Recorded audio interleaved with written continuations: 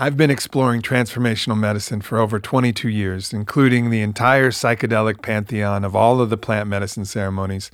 And one of the most powerful journeys that I've ever been able to be a part of is the Awaken breathwork offered by Lucas Mack and Hella Weston. They come from New Zealand.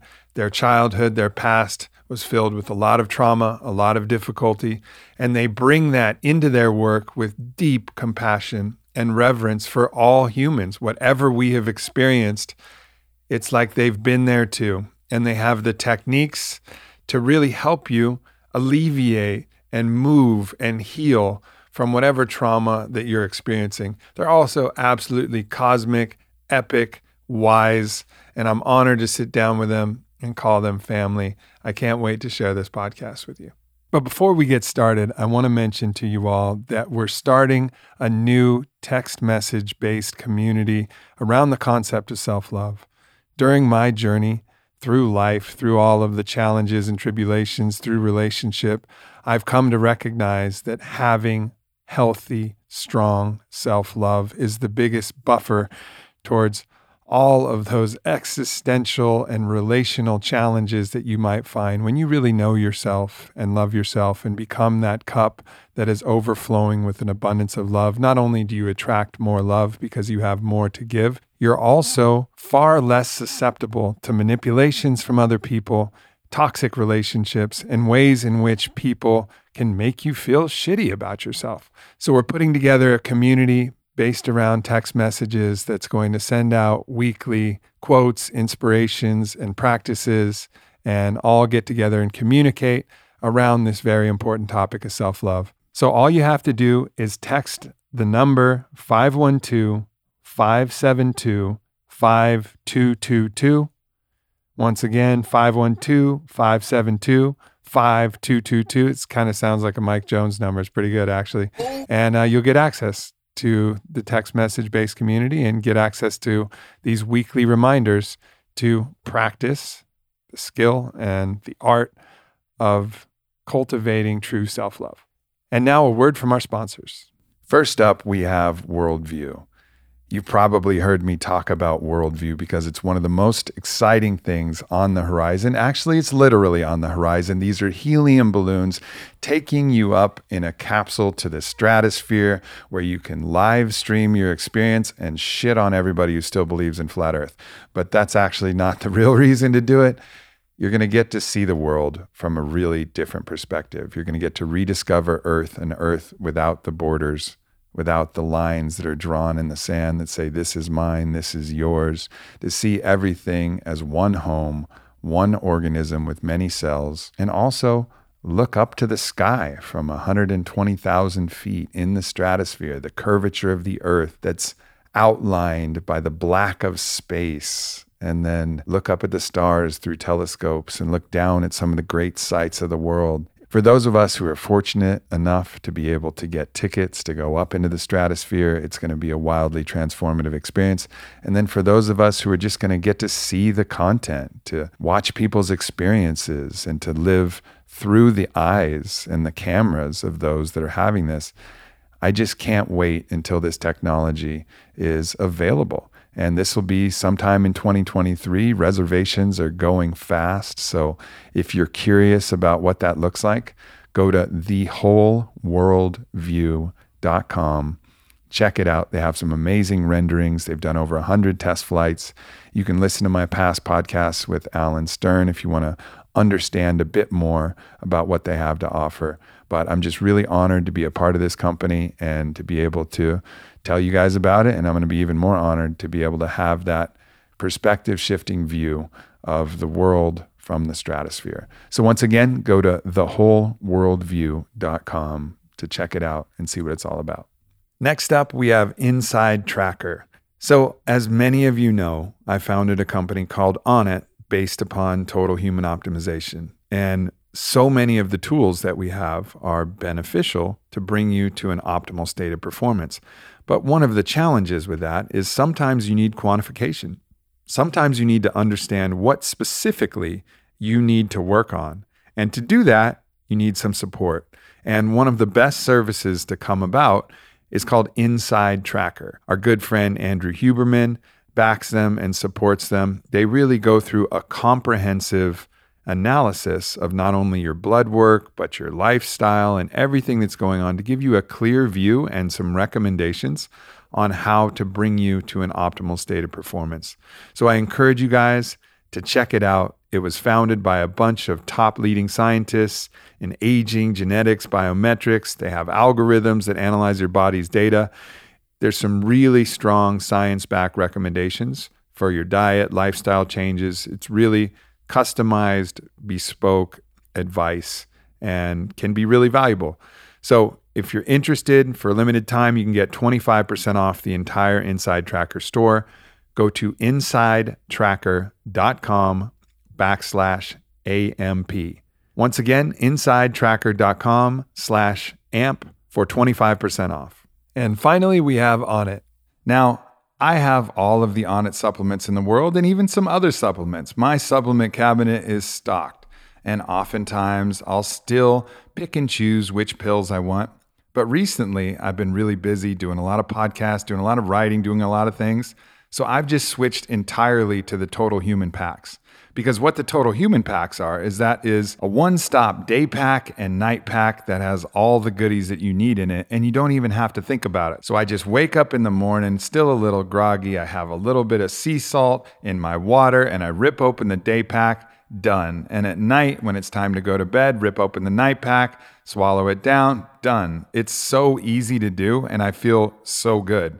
And honestly, when I was doing my own thing, sometimes just out of sheer convenience, I wouldn't take any supplements, and then I wouldn't be as optimized as I am right now just taking the Total Human, because the Total Human is designed to have absolutely everything that anyone needs.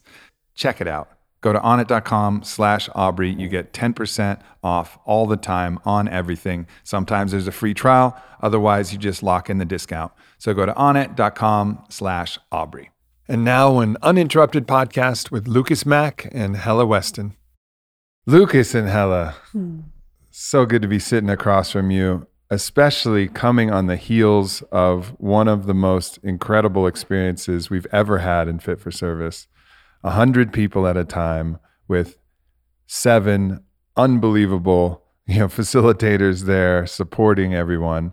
And it was as powerful. I had so many people reflecting who'd done plant medicine, done ayahuasca. They were saying, this was as powerful as any ayahuasca I've ever done. And it kicked in fast with our crew. I mean, it was so potent. So I just want to reflect to both of you, thank you for showing up and offering that. Thank you for offering that to the world.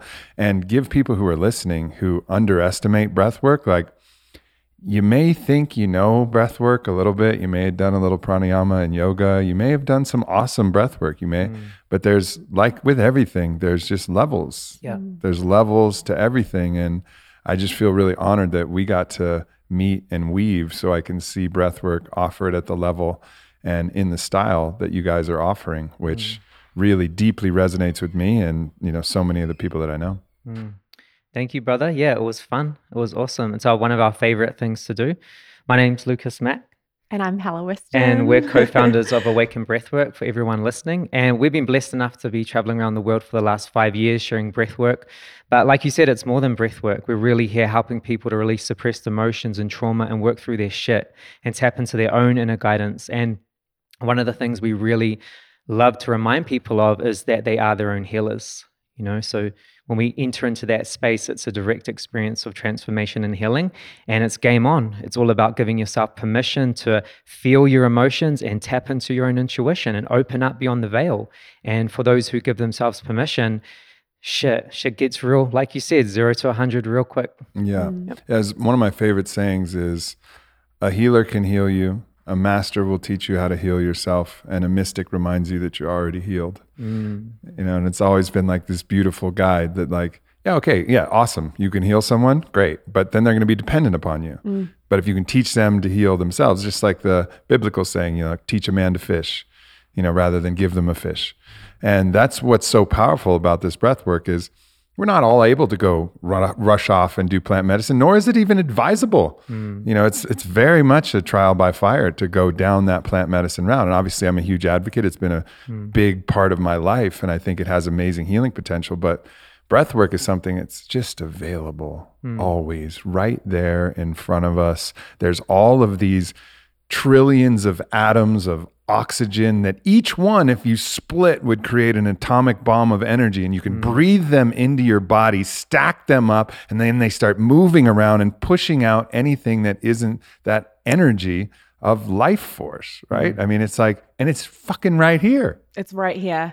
Your breath is right here. And I think that's been a theme that's been recurring over and over again, showing up amongst people that are drawn to us. Initially, there's the skepticism that comes up. I know how to breathe. I mean, Lucas even had it when I first heard about breath work, and I felt like we needed to go and check it out. He was like, I already know how to breathe, Hella. I'm good. I don't need it. Been doing it for a long time. I know how to meditate. I know how to tune in. We don't need to go Done yoga. Check this out. But I'm so glad we did, because that first breathwork session that we experienced changed our lives. It was the catalyst for so much healing and growth, and really became our obsession with breathwork. So it was such a cool journey. And that's happened a few times in our relationships. Hella and I have been together for over 14 years now. And Hella will suggest things and I'll be resistant to them. And then she'll say it again and I might be still resistant. And then maybe third time and it's starting to like click. Okay, maybe this is something that is going to be meaningful for us. And have you ever been right one time where you were like, Hella, I just don't think that's going to work? And then you actually do it and it was like, see, that was a dud. Oh, yeah. I'd say usually I'm wrong. Yeah, I'm with you. Like usually I'm wrong too. But every once in a while you'll be like, told you. Sure, I get those. That was some whack shit. I 100% get those moments. Yeah. Well, we lived in Ubud in Bali for 3 years, and we experienced many of those moments where things just weren't resonating with us. But also a lot of learning, And that's the thing. Like, have the courage and the curiosity to go try it out. Yeah. Like, just try it out. Just see what it is. What is this? Okay, numerology reading. Well, I'm not really a numerology guy, but fuck it. Like, I'll check it out, see what's going on. Like, let your mind be open enough to just come in, experience something. You've got so little to lose, especially with something like breathwork.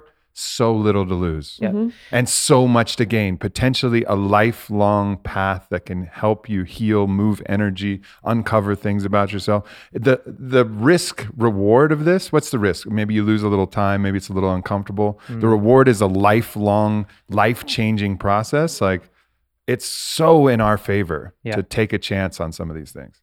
Yeah. It really is. I've seen so many people come into our sessions and expect very little, or even on the other side of the spectrum, hear a rave review about breathwork and be like, okay, I don't think this is possible for me, but I'm going to give it a go. And they try it, and you always get what you need. That's something that I believe deeply about this work, is your body is so intelligent and you will get exactly what you need. So even for anybody listening who has tried breathwork before, I would say if you didn't feel that it gave you what you expected, the experience or the judgments of that experience could be more to do with what you expected versus what you actually got out of it. And it's something that we can keep revisiting over and over again. And every experience is going to be different. There's more to discover. But you have your breath for a reason. And this ability to tap in and access these non-ordinary states of consciousness is there in our physiology for a reason. And the release that's possible is necessary in these times with everything going on. Yeah, well, breath is one of our original medicines. And let's be clear what we're doing, because there's so many different types of breath work. There's literally hundreds of different types of breath work practices. So we're lying down and we're using connected breathing for a longer period of time, for at least 60 minutes. Sometimes our journeys go into 2 hours. And we're diving deep. One of the first things that starts to happen is you start to feel a surge of life force and energy moving through your body. Your whole body starts vibrating, and you start to open up, and you can feel it, and it's intense. And then you start to access more of your limbic brain, which is the part of your brain that processes memory and emotions. So memories are coming up. You're understanding yourself. You're feeling your emotions. You might be crying or laughing and moving through it. I mean, my crying ratio for breath work is like 93%. If I had to just estimate based on instinct, Yeah. if I go through a breathwork session and I don't cry, I'm like, huh, Yeah. interesting. That's weird. Yeah. And it's not even that I go in sad, I'll be like, yeah, I'm feeling pretty good today. I'm going to do some breath work. Yeah. Yeah. And it's not just like, sometimes it's a few tears. Sometimes it's like deep belly sobs, like sobs for the pain of my whole existence and the existence of every being in the world that's suffering. Yeah. And it's like, fuck. Yeah. Wow, that was a release. Curious to know as well on that. Are you a crier in your life? You know what's interesting? Some things that'll get me to reliably cry is when I see someone willing to sacrifice themselves for the greater good. So like if I watch Braveheart or 300, I'm a fucking mess.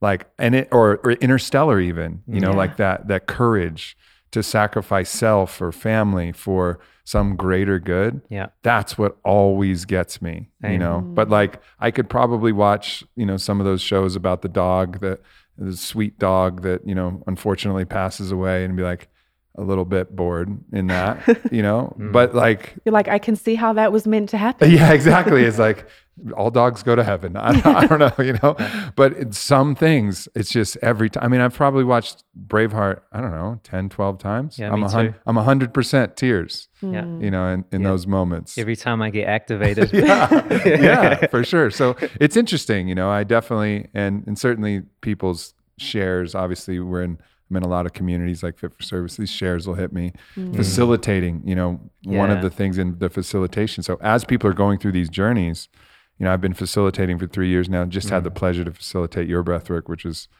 just stunning. But one of the things that I find really helpful is to create sympathetic resonance with the person who's going through something and allow myself to go into what they're experiencing to help them move it and to let them know that they're not alone. Yeah. So I'll go in and I'll feel someone's pain. That happened with Eric, who's right there. I went over to his mat and I could feel him just sobbing deeply. And I knew the resonance of those sobs. That was the sobs for the collective suffering of humanity. And I just put my hand on his chest and I said, I know, brother, I know. Like, I know. Yeah. I know. And I'm with you. And that's why we're here. Yeah. It's deep, and then I feel it and then he's feeling it. And then you get in that but you rise from that with like this solidarity of, all right. Yeah. So it's 100%. just such a beautiful space to be in this. It's magical and human at the same time. Yeah. Yeah, it is. I work similar to you. Me and Hella work very differently. The way I work is very hands-on, very physical, and I allow people's emotions to process through me. I can feel everything that they're feeling, and I'm not attached to it. I just feel it, process it, and let it go. We talked about that, and then just moving on. And it's so fucking powerful. 1 minute I can be shedding deep tears, and then I can be laughing hysterically. It's like, totally. 0 to 100, and we're just really moving do ride through those it. waves with them. Yeah, it's so cool. It's honestly my favorite thing to do is just to see people unlocking and releasing and clearing anything that they've been holding on to on an unconscious level and freeing themselves from it. It's so fucking liberating. And we all go through shit in life, whether you've been through some intense trauma. I think just being born onto this planet, we're all coming in with trauma. A lot of the work that we do is healing ancestral trauma and ancestral trauma that's been handed down through the lineations, of all our family. There's just so much there, and we get to walk through it and be courageous enough to like step in and do the healing. And it's limitless what you can access. And like you said, you can shed tears for humanity. You can work on your family. You're working on yourself. You're connecting to your ancestors. You're connecting to your guides. And it's all a direct experience. It's all felt. And shit's mind-blowing. The first session I ever did, I was like this. My hands were up like this. T-Rex. T-Rexing. Yeah, it's called tetany. I was crying. My father passed away when I was young. I could feel his spirit coming in, and it was just this direct experience of connection with my pops. And my pops was just laying down the truth bombs. He was just letting me know that he was here, even though that he wasn't here in the physical. He was with me. He was guiding me. He was my guardian. And it was so deep and it was so cool. And he was just like, look at all the shit you've been holding on to, son. Look at all my pain you've been holding on to. It's time to let this go. And, together we're just moving through it. But it was so cool. so liberating. And that's one of the things I hear over and over and over and over at our events is people tapping in and connecting with loved ones that have passed over. Yeah. Even someone who's never had that experience before, having it for the first time, you know. So I remember one of my first breathworks, I connected with my grandma who passed, and we've connected in other ways, and I connect with her less now. And actually there was a point in where I kind of realized that she was passing that connection to my mother, who's still living now. But it was like, okay, your mom's now in this spot. I'm here, but and she actually, I had a rock that she held when she was passing, and I gave it to my little sister, and it was just kind of this beautiful transition. But I remember one of the first times I connected with her, Grandma Bonnie, who's tattooed on my arm, was in breathwork. Where she was right there, and other times too in ayahuasca. And it gives you, this is crazy talk for some people, right? Yeah. And some people, it's just a memory and a projection of the mind. But I would challenge everybody to think maybe those things aren't different. Maybe the sum total of our conscious minds and all the universe is one, and like our thoughts and the dimensional realities that could be associated externally. We try to make this big separation, but there's really not. That when we think enough about a Bigfoot, that there's a Bigfoot that exists in a dimensional thought reality. Yes. And dragons, are dragons real? Yeah, fuck yeah, they're real. They're just not, we can't touch their scales right now, but they're real. Yeah. And also connecting with a loved one that's passed over could be very subtle. Like I remember my first experiences, they could be easily brushed off. It would be like in picture form. My father used to ride motorcycles, so I could see pictures coming in my mind's eye of his motorcycles and him on his motorcycles driving them, being free. And I could have easily just gone on to the next, in the breathwork session while I'm having that experience. But I tuned into it more, and as I tuned into it more, I could feel Dad's presence there. And then you get the shivers up your spine, and you feel that direct connection. And then you're open to it. So it's all about being curious, I think, and opening up with that curiosity. And so many of us have been raised to not trust ourselves and that innate intuition that's there. The psychic abilities that are there. Exactly. Of the world being like, no, that's bullshit. It's just your imagination. That's something that's so important to us, to reignite that childlike curiosity and ability to tap into these different realms and to at least give it a chance. It's just like what we were saying with the breath. Give it a chance. Give yourself a chance to experience your own intuition, to connect with that loved one who's passed over. And even a lot of the people that come into space with us, they're used to, say, working with a psychic or having someone else do that heavy lifting for them. And what excites us so much is empowering them to do it for themselves. Like, you can be that psychic. You can have that relationship with that loved one and those guides or whatever it is that you're wanting to connect into that you believe is beyond you. It's right there. And it's about getting yourself into a state where you're open enough to receive it, to perceive it, to trust it. And then from there, you're building up an archive of evidence of, wow, here are all the times where I was guided, where I did connect, where I did have that experience that was so profound that I could feel it and I knew it was true. And it makes an imprint on you, Changes everything. Exactly. When you feel it for yourself, you know it's true. I actually think and this is just my opinion, it's a little bit dangerous to work with psychics and external people, because I've seen so many times. First of all, I think there are some people who can tap into some things and be really helpful, and I've experienced that, but I've also seen the majority of experiences that I've heard from other people is people maybe with limited connections or maybe no connections at all, but just, want to believe they have a connection, and they'll start telling people things, and it'll put frames on their reality that then become reinforced by the belief in that. It's also why I don't like astrology. I don't like things that put frames unnecessarily from another source. I like going in and finding my own source. Like I remember a story of a dear, sister of mine, and she went to a psychic and she said, and she was single, And the psychic said, oh, well, you're going to be single for another 7 years. And she was like, oh, fuck. Well, here it goes. Yeah. Self-fulfilling prophecy. Exactly, right? It's like, and the psychic's probably going to be right. Why? Not because she intuited it, but because she said it and the person believed her. Yeah. And sister believed her. And now like that's going to create the reality. Whereas going into something experientially, you arrive at things and it doesn't mean you're always right. It doesn't mean like everything you see comes into manifest. It's a possibility, but at least it's yours and it's generated from you. And sometimes every once in a while, there'll be something that transcends your thought and it just becomes a knowing like, okay. And that's something I can unanimously recommend is breath work to find the answers rather than going to find this psychic or this person or this astrology chart. Like, that may be helpful, it may be not. It's risky. But like breath is like, I can fully and wholeheartedly endorse that. Yeah. Well, it's all running through people's filters, isn't it? Yeah. And when you start to explore all of the variabilities, whether it's timelines and the various timelines that we're able to access and build upon in our experience, there's that aspect.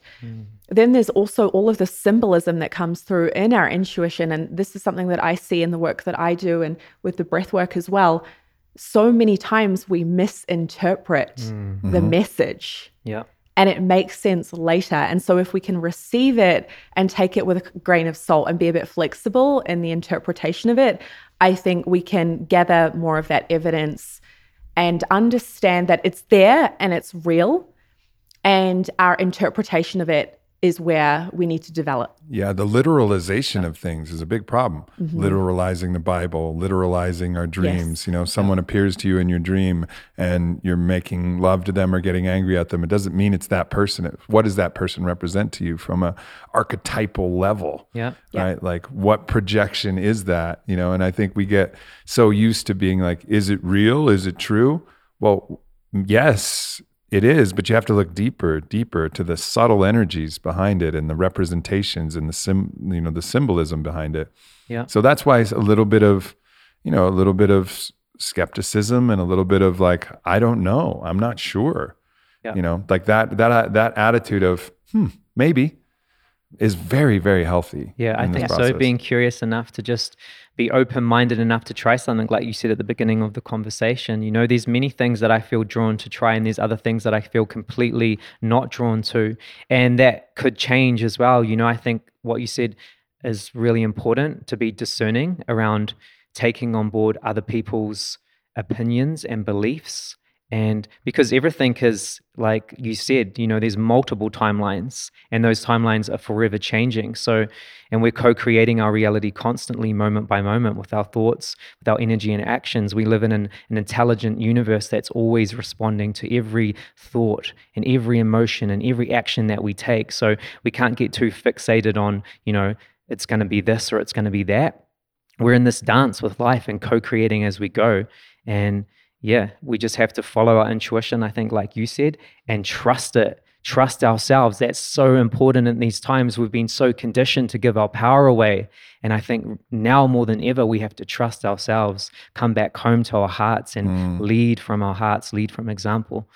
I think one of the more profound experiences that we all had as coaches and facilitators here at Fit for Service, of course, we had our sister Blue here, and we've been a part of, you know, different breathworks, and everything is beautiful in its own style. But the one thing that we really appreciated about you guys getting us ready to jump in with you is you were just saying, you know, we want your superpowers. Hell yeah. We want to unlock your unique gifts. Like, what can you offer? And I think this is the permission that we all really need right now of feeling what's possible, and then having somebody say, and just say, hey, like, whatever your superpowers are, like, fucking go for it. Yeah, because we all have superpowers. Yeah. You know, we all do, and we love that. That's our favorite shit, activating our superpowers, and permission slip for each and every single one of you listening to activate your superpowers in whatever way feels right for you, you know, because then we get to really do what we came here to do, you know, and game on.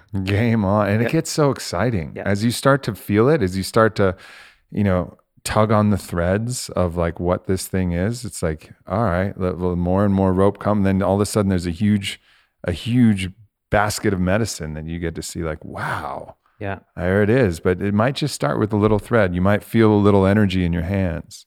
So many people who I'm talking to right now have that experience where all of a sudden, like, some fingers will get hot or their hands will get hot. Yeah. And they're like, it's just a little clue Yeah. of like something that's possible. Yeah. And now we're relegated to a world where, oh yeah, it's all bullshit. It's not scientifically validated. Reiki's a bunch of bullshit. Oh yeah, all right. And I've been through a lot of whack Reiki sessions where people, and I've been a part of it. I tell this story too. I told this on the podcast with Blue. I've been a part of these things where I'm like, I'm doing magical things, and I wasn't doing shit. Nothing. You're like, I think. Yeah, exactly. It was just I hope. I was like pantomiming something. And then all of a sudden after my apprenticeship with Porangi, I was like, oh, now this is what it feels like when I'm actually doing something. Yes. Yeah. You know what I mean? Yeah. But it's all good. It's all part of the process, like pretend, experiment, feel things. And if the intuition was right, I was like, I think I can do something with my hands. And I think it's going to look like this. I'm going to spread it out. I'm going to swirl it up. Yeah. I was doing nothing. Absolutely I'm nothing. tapping into a future timeline where it will all make sense. Like someday this will actually be doing something, just not today. Were you just practicing? Yeah, exactly. It's just going Shout through the out motions. to everyone practicing. Yeah. It's like air sex, just thrusting your hips into the air, being like, someday Yeah. my goddess is going to be underneath me. Yeah. And it's going to be great. Yeah, there's so many people I think that were watching this can relate to perceiving things that are outside the known reality. Like you might be going to sleep, having your eyes closed, and you can just perceive an energy in the room and you're not sure what it is. And it might feel negative or it might feel positive. But so many of us have that constantly, but we just move on to the next. We just, we decide to tune it out. Or maybe we feel afraid to explore it, whatever the case might be. But we all have those gifts. We were born with them. We just lose them as an adult through our conditioning and programming.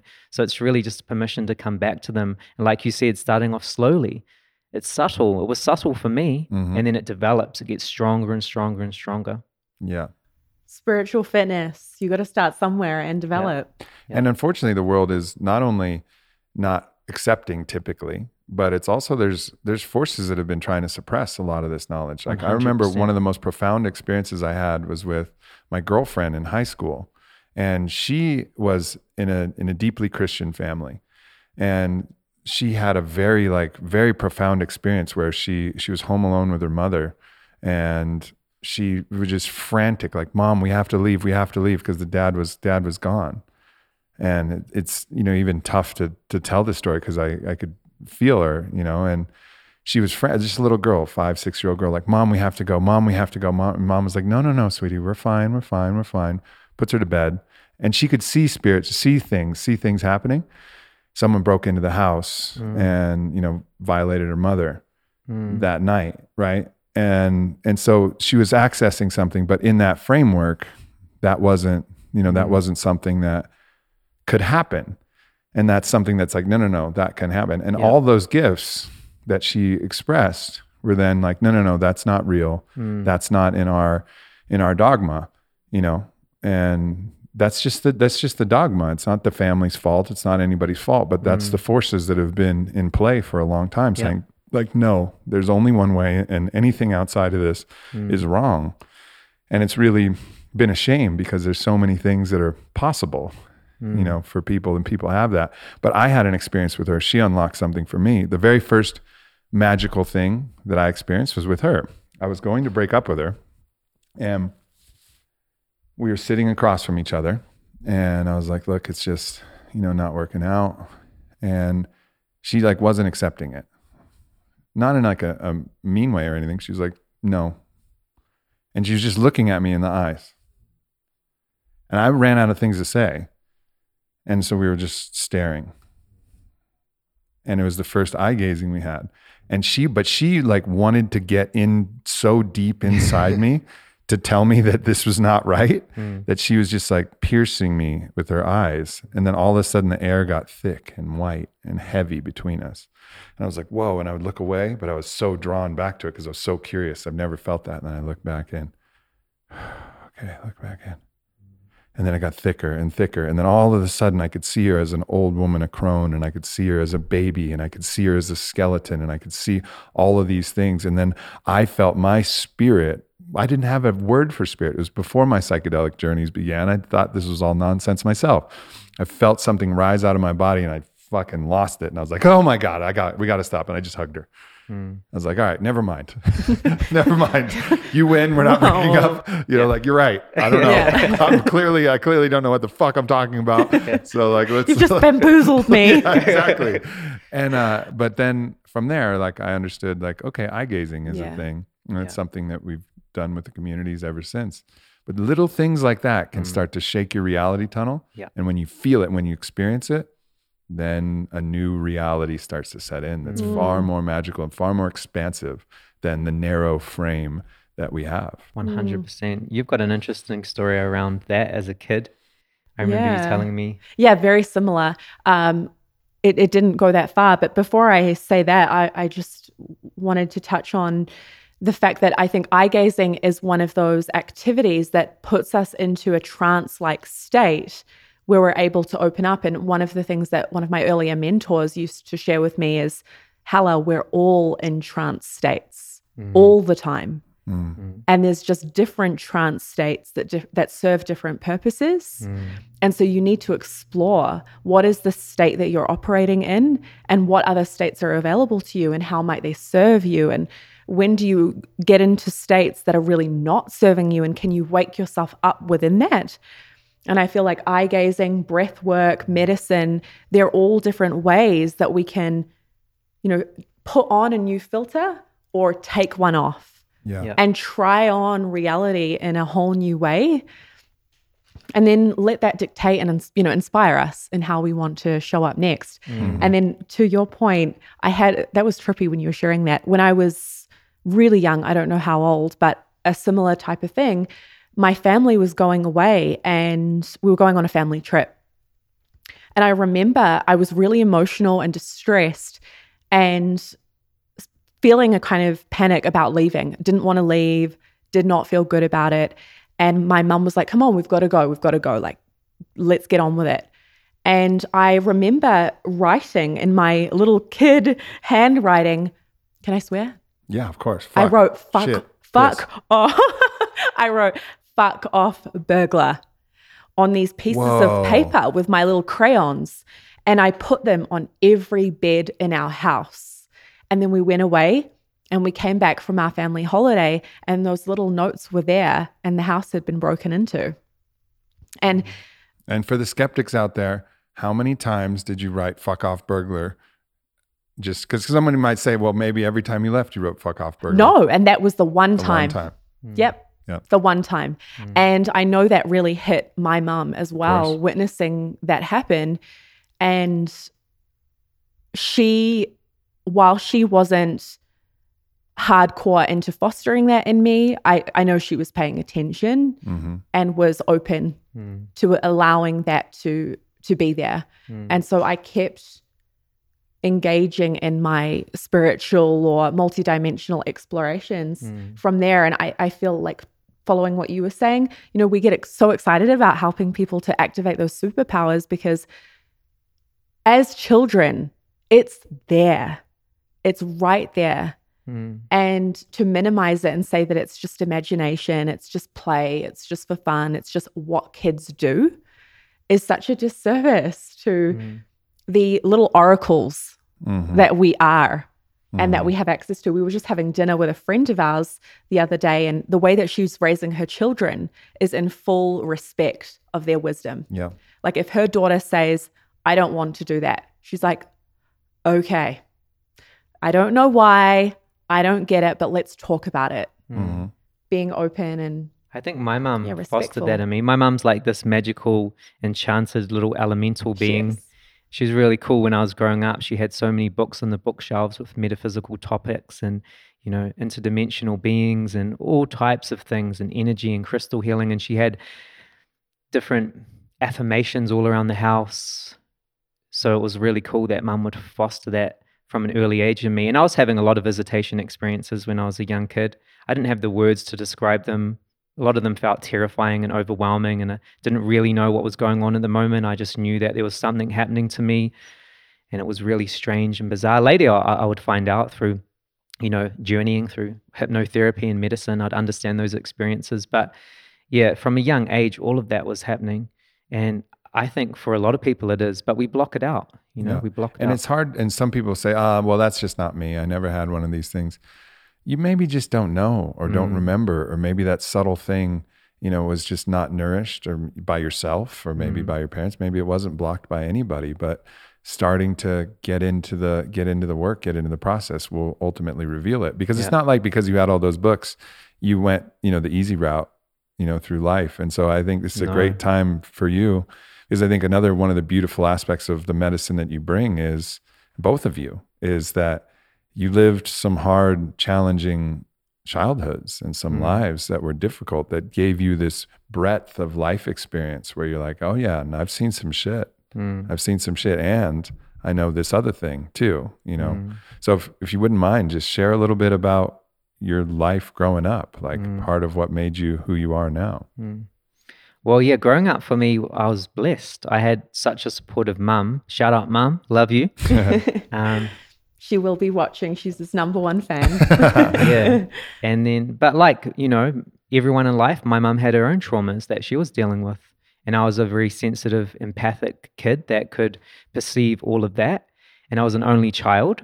I internalized all my struggles. I didn't speak about them. Dad was a free spirit. He rode motorcycles and grew marijuana, which was illegal in New Zealand. He just did his thing. Like most men, he was really strong, but he didn't know how to process his emotions. He suffered from depression and anxiety and used drugs and alcohol to cope with how he was truly feeling. And he was on a self-destructive path, so I was witness to that from a young age. There was a lot of violence and different things I was exposed to. And then he committed suicide when I was 10 years old. He shot himself in the stomach. And that was a pivotal point in my journey, because although I could feel everything that was happening, I didn't know how to process it. Yeah. And I internalized it. And I could feel so deeply, but I didn't know what to do with it. I spoke at the retreat here that I started to use emotional eating from an early age to self-soothe and numb out as a way to kind of cope with how I was feeling. I didn't really know, how to access those emotions and process them.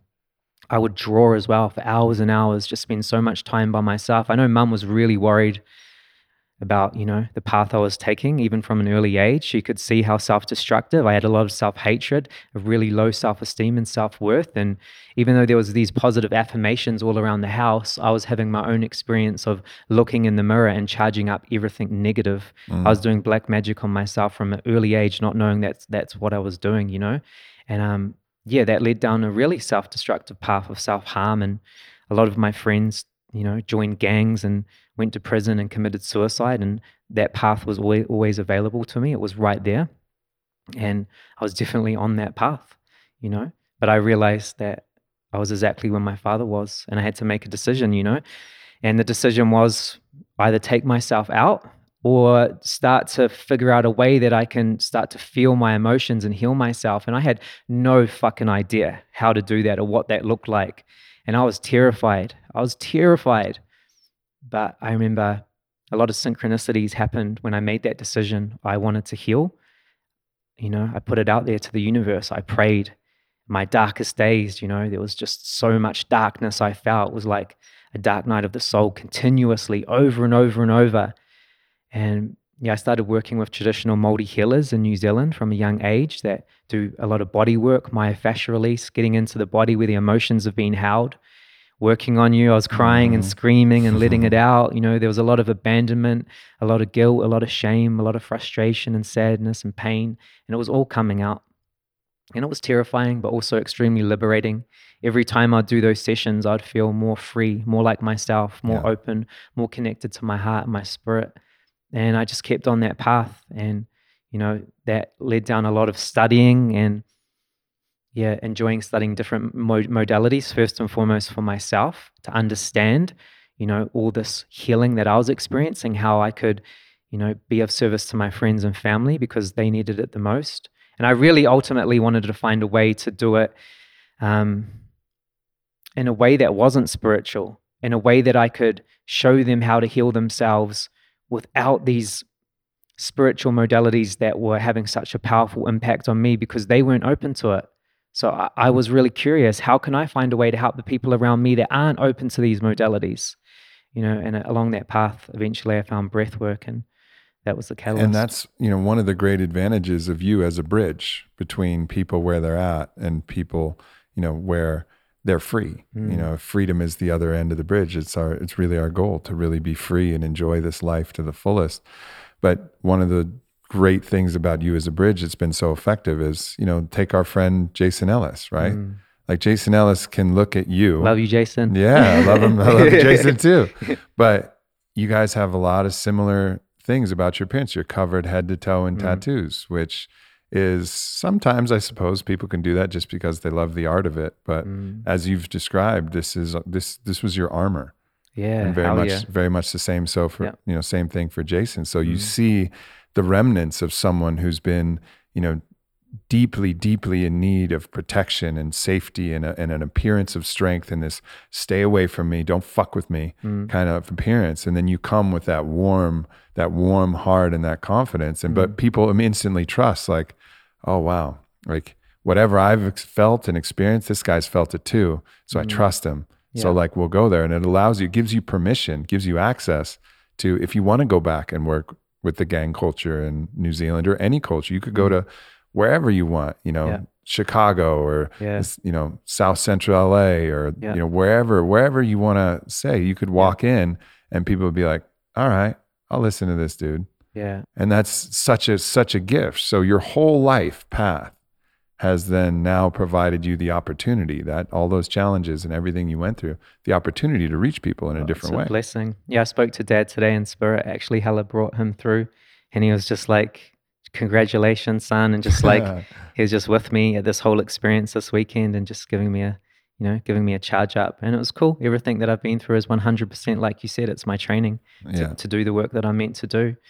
And we're in it. We're doing it now. And it's a fucking blessing. It's my favorite thing to do. And I wouldn't have it any other way. And that's what Dad said to me this morning. He was like, I wouldn't have it any other way, son. That's beautiful. Yeah. That's beautiful. Hella, tell us a little bit of your story.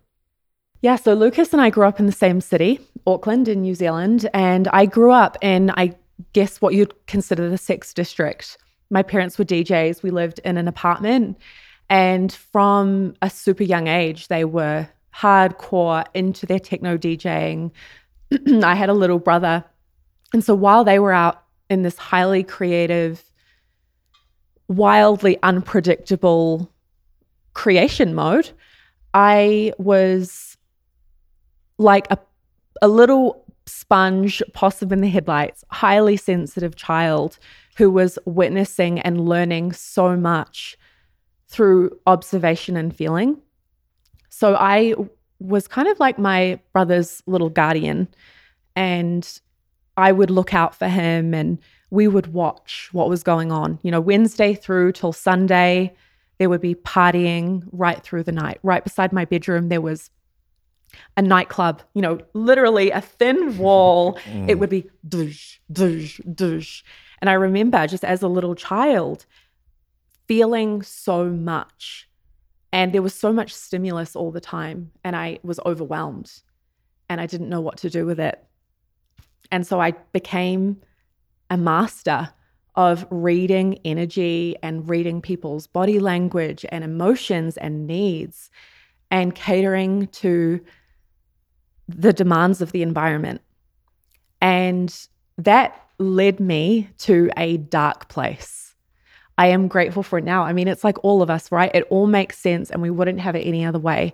But by the time I was in my teens, I was severely depressed, highly, highly anxious. My nervous system was fried.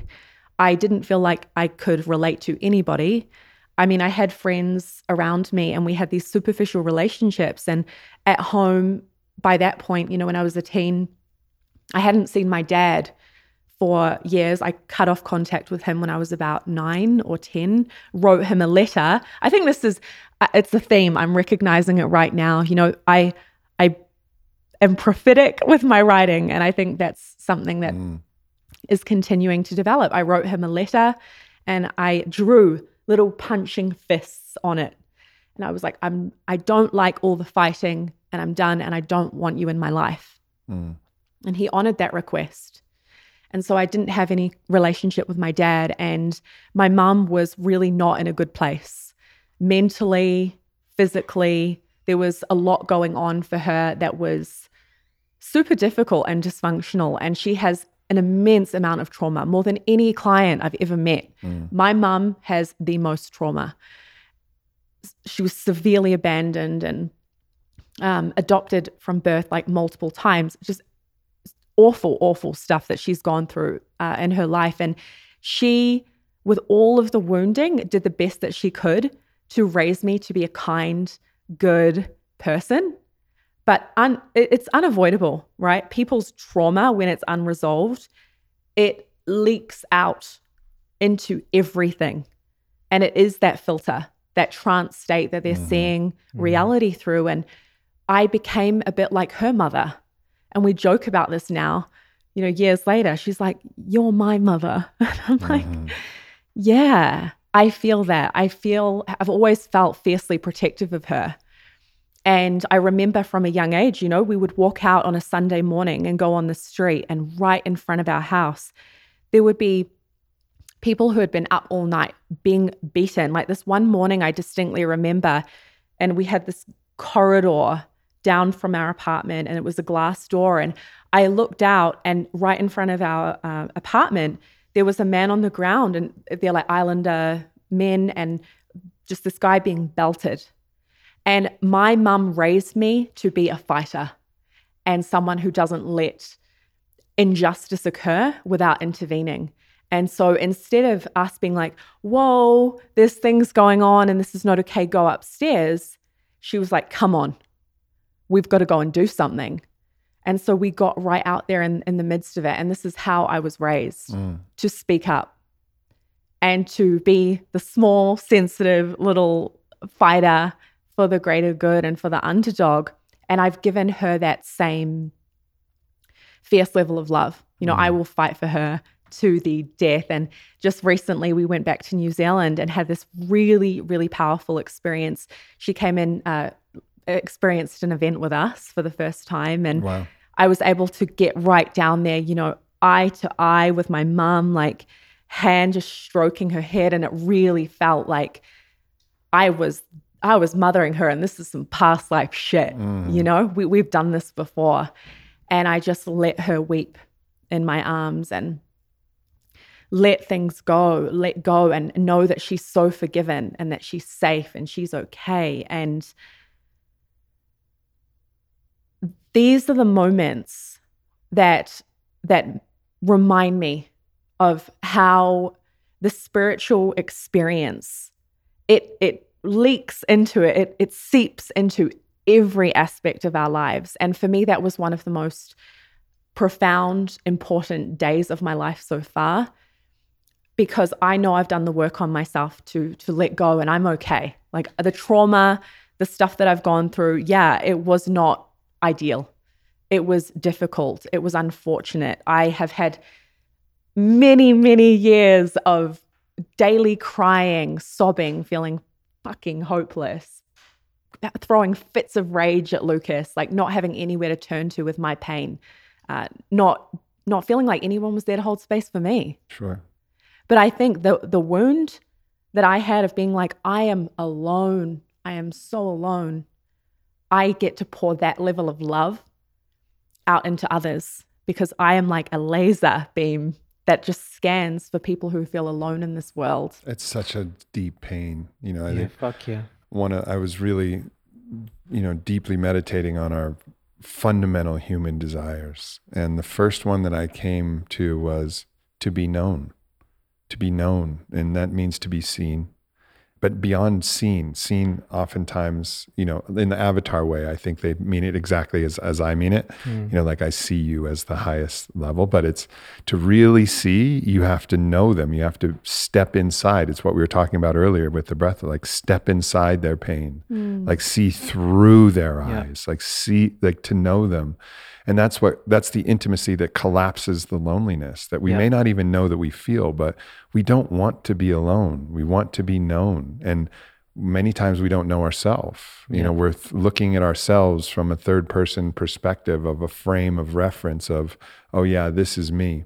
And we'll even write in our journals, like, you need to do this. We'll put it in the second person. Well, who is that thing looking down at the other thing? And what is the relationship that you have with you, this elusive, multiplicity of self that we're looking at? And sometimes we don't know. Sometimes other people don't know. But what we crave is to know ourselves and to be known by others. That's the draw for community. That's why loneliness is the number one predictor of early mortality and all of these cases of depression. But the breath work allows that in a way that just talking doesn't.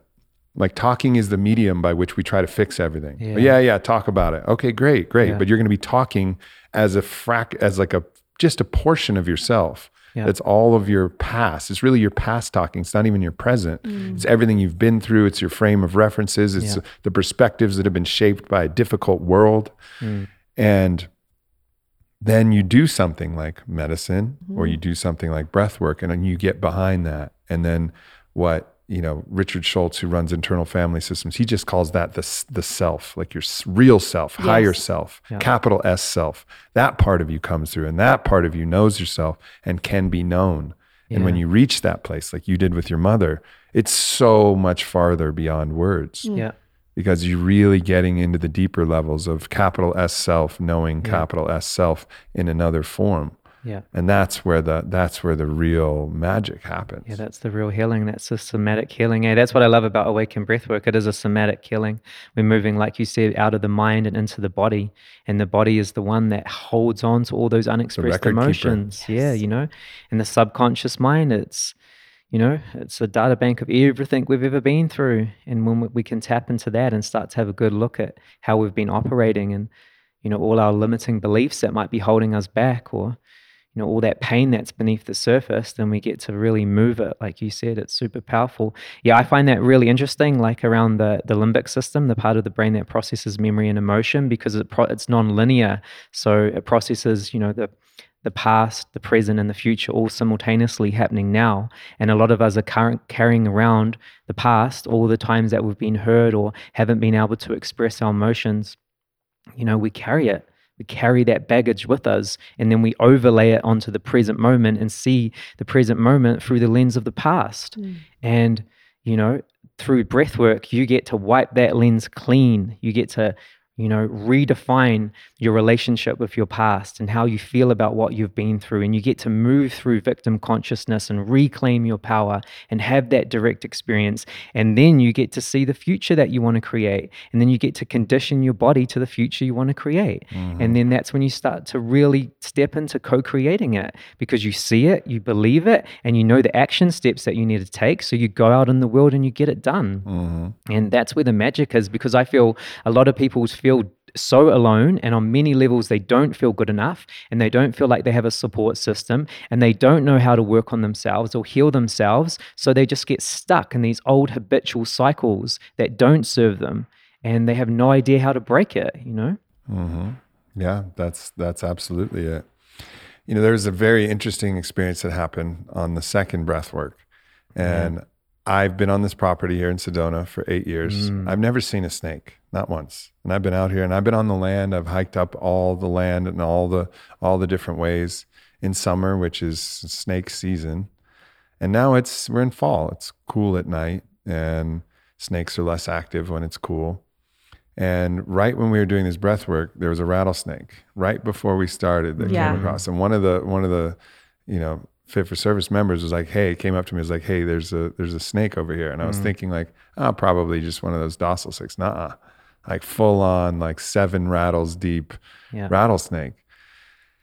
And it was this interesting thing. And it really was very interesting when you sent me a message the next morning, because you sent me a picture of a card. And the card was the first, I didn't draw oracle cards or anything before I first came to Sedona, and I went to Grace Grove. I met Anahata, I met Porangi, I met, a lot of like amazing allies in my life that day. Dr. Dan Engel, everybody was kind of gathered there at that point, and they had us pull a card, and the card I pulled, which was that was the first time I experienced breathwork too. Anahata led me through breathwork, was a card of a rattlesnake. And the rattlesnake said, the thing that it said underneath it was, the experiences you're currently going through are part of your initiation as a healer. And I remember it was so profound, because then at that point I was like, it's really exactly what we said. All of my life experiences to that point were leading me to a path. And it feels like, it's so interesting how this has now come full circle, because I would have never thought of myself in the capacity as a healer ever until very recently, until my apprenticeship with Porangi, until I started facilitating breath work, where I understood that, oh, wow, I can say some interesting things philosophically, and I can put some cool ideas out in the world, but now understanding that like there's a possibility to heal. And there comes the rattlesnake. A decade later coming through. Wild. It was really, and really. Your staff? Yeah. And I have I got a beautiful staff from Chris Isner, and this was a very interesting experience that was too. That cycle completed. It really You're was. like, you are ready. Yeah. It was such an interesting thing. Like this, and you see that in like the universe conspiring for these crazy coincidental things to happen. And so I had my staff. This story was kind of funny how it went. So I have my staff, and I'm looking out at the snake, and I carve a little line in the sand. Well, first of all, I got Blue immediately. I was like, we need the wedge. I was like, Blue, come here. Like we have some magic to do. Because certainly I don't want any violence on this snake, but obviously that was an option. If the snake got aggressive, I was thinking like, all right, well, I have to use the staff to create the distance. People. I have to protect the people. But I was like, we're going to use magic as first option and violence as second option. Yeah. So I drew a line in the stand, and it was really my like Gandalf, you shall not pass. And I somewhat regretted not saying that at the time, but I felt like that would have like, trivialized the actual experience if I did a Gandalf reference. But I drew a line in the sand, and then I had Blue. Porangi taught me, he did a vision quest in a place where there was a lot of snakes in Brazil, and he had to give he put a tobacco circle around him to keep him safe, and the snakes wouldn't cross it, even though they were like all around him. They lived right in the place that he was. And so from that reference, I was like, all right, I'll draw the line, and then I'll have Blue come with the tobacco. And she comes with the tobacco, and as soon as she gets in front of the snake, like we were in this conversation, and it felt like me and the snake understood us, but I just wanted to be extra safe. So I was like, we're going to draw the tobacco line, take this, pipe tobacco and move it through the line. As soon as it did that, the snake turns around and coils and starts rattling.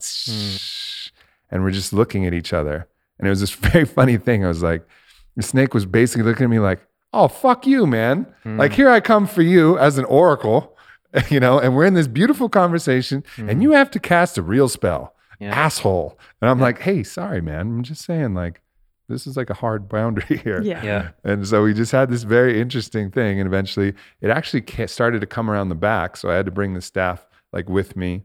And then eventually, we like communicated enough, and it started to go off the other way. But this is just one like small example. Sure, could be just radical coincidence. But if you open your mind to the magic and the conspiratorially beautiful nature of the divine working through everything, then you could see that. And another brother Spencer reflected that there's a prophecy that he'd heard about when the snake people and the human people can rewrite the history of snakes and humans, where actually instead of fear and judgment of other, that they can have a deep reverence and respect. The snake representing that kundalini energy, that innate power that we have, that thing that we're accessing in breath work, all of that power, that's a part of the snake too. And also being aware that, all right, yes, that might be dangerous. That might be something to be afraid of, but can you love that too?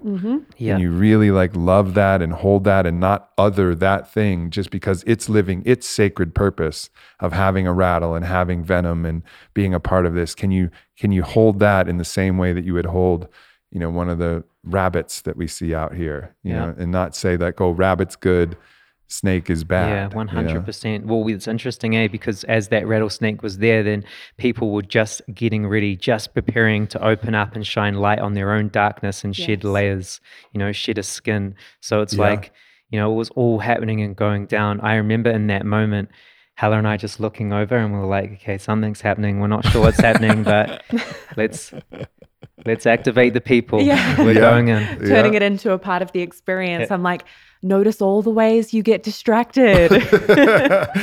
By a rattlesnake. Yeah. People are like, hit the fucking rattlesnake. Of course I'm distracted. Yeah, you guys handled it. You guys handled it beautifully. But yeah, just one of those interesting and magnificent things that happens when you open yourself to that magical space. And I mean, I'll tell you, for people who haven't experienced this type of breath work, I mean, it goes so deep that it's like, it's unbelievable what people will be processing and going through. I mean, you'll see things that looks like an exorcism. It looks like they're levitating off the ground and things are moving their body in strange way. And it's not a thing to be afraid of. It's a beautiful thing. This is like part of a healing process. It's not, you don't have to create all the stories about demons and possessions and all of this. You can if you want, but this is all our shit, Right. you know, like, as within, so without, as without, so within. Like this is a part of our shit that sometimes it comes out a little gnarly, you know? Like sometimes you go on the toilet and it's nice and smooth. And sometimes you get one of those firm ones and you're like, oh God,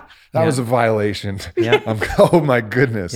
And it's all the human experience. Yeah, Yes, most it definitely. is. We have so It much is. judgment around the human experience, and we're so conditioned around horror movies and different things to fear the unknown, to fear what we don't know, you know, and understand. And yeah, a lot of really interesting things happen in these breathwork journeys. But like you said, there's nothing to fear. I remember when we first started bringing photographers and videographers into the work, there was a couple of years where we were like, okay, this is too intense for the public to view. If you want to be a part of it, you're drawn into it, cool, you'll discover what's inside once you enter into the event itself. And then we made this decision that we were ready to start to share it. And so we began filming some of these experiences of people having these huge cathartic releases. And I know for myself, when I've witnessed Kundalini activations or cathartic release, or even what we could consider an entity clearing, when I didn't understand it, my natural reaction was fear. And I think this is really important for people to understand is we fear what we don't understand. And once you start to appreciate the intelligence of what's actually occurring, it's not scary at all. It's beautiful. There's grace moving through it, and it's important. It's necessary. And by judging it, we keep ourselves locked up. And this is the very thing that we're trying to do, is unlock people's physiology, allow people to unlock these repressed emotions. And it's a part of really why we love what you do as well, and the ways that you serve, the conversations that you've opened up over the years. I mean, we've tuned into countless conversations that you've shared on this podcast and deeply resonated, because spirituality is just not love and light. I mean, as you were describing that snake medicine, I'm seeing that snake and that Garden of Eden and how much collective judgment there is on the role of the shadow in this human experience. But look, this is the experience, and there's contrast in all of it.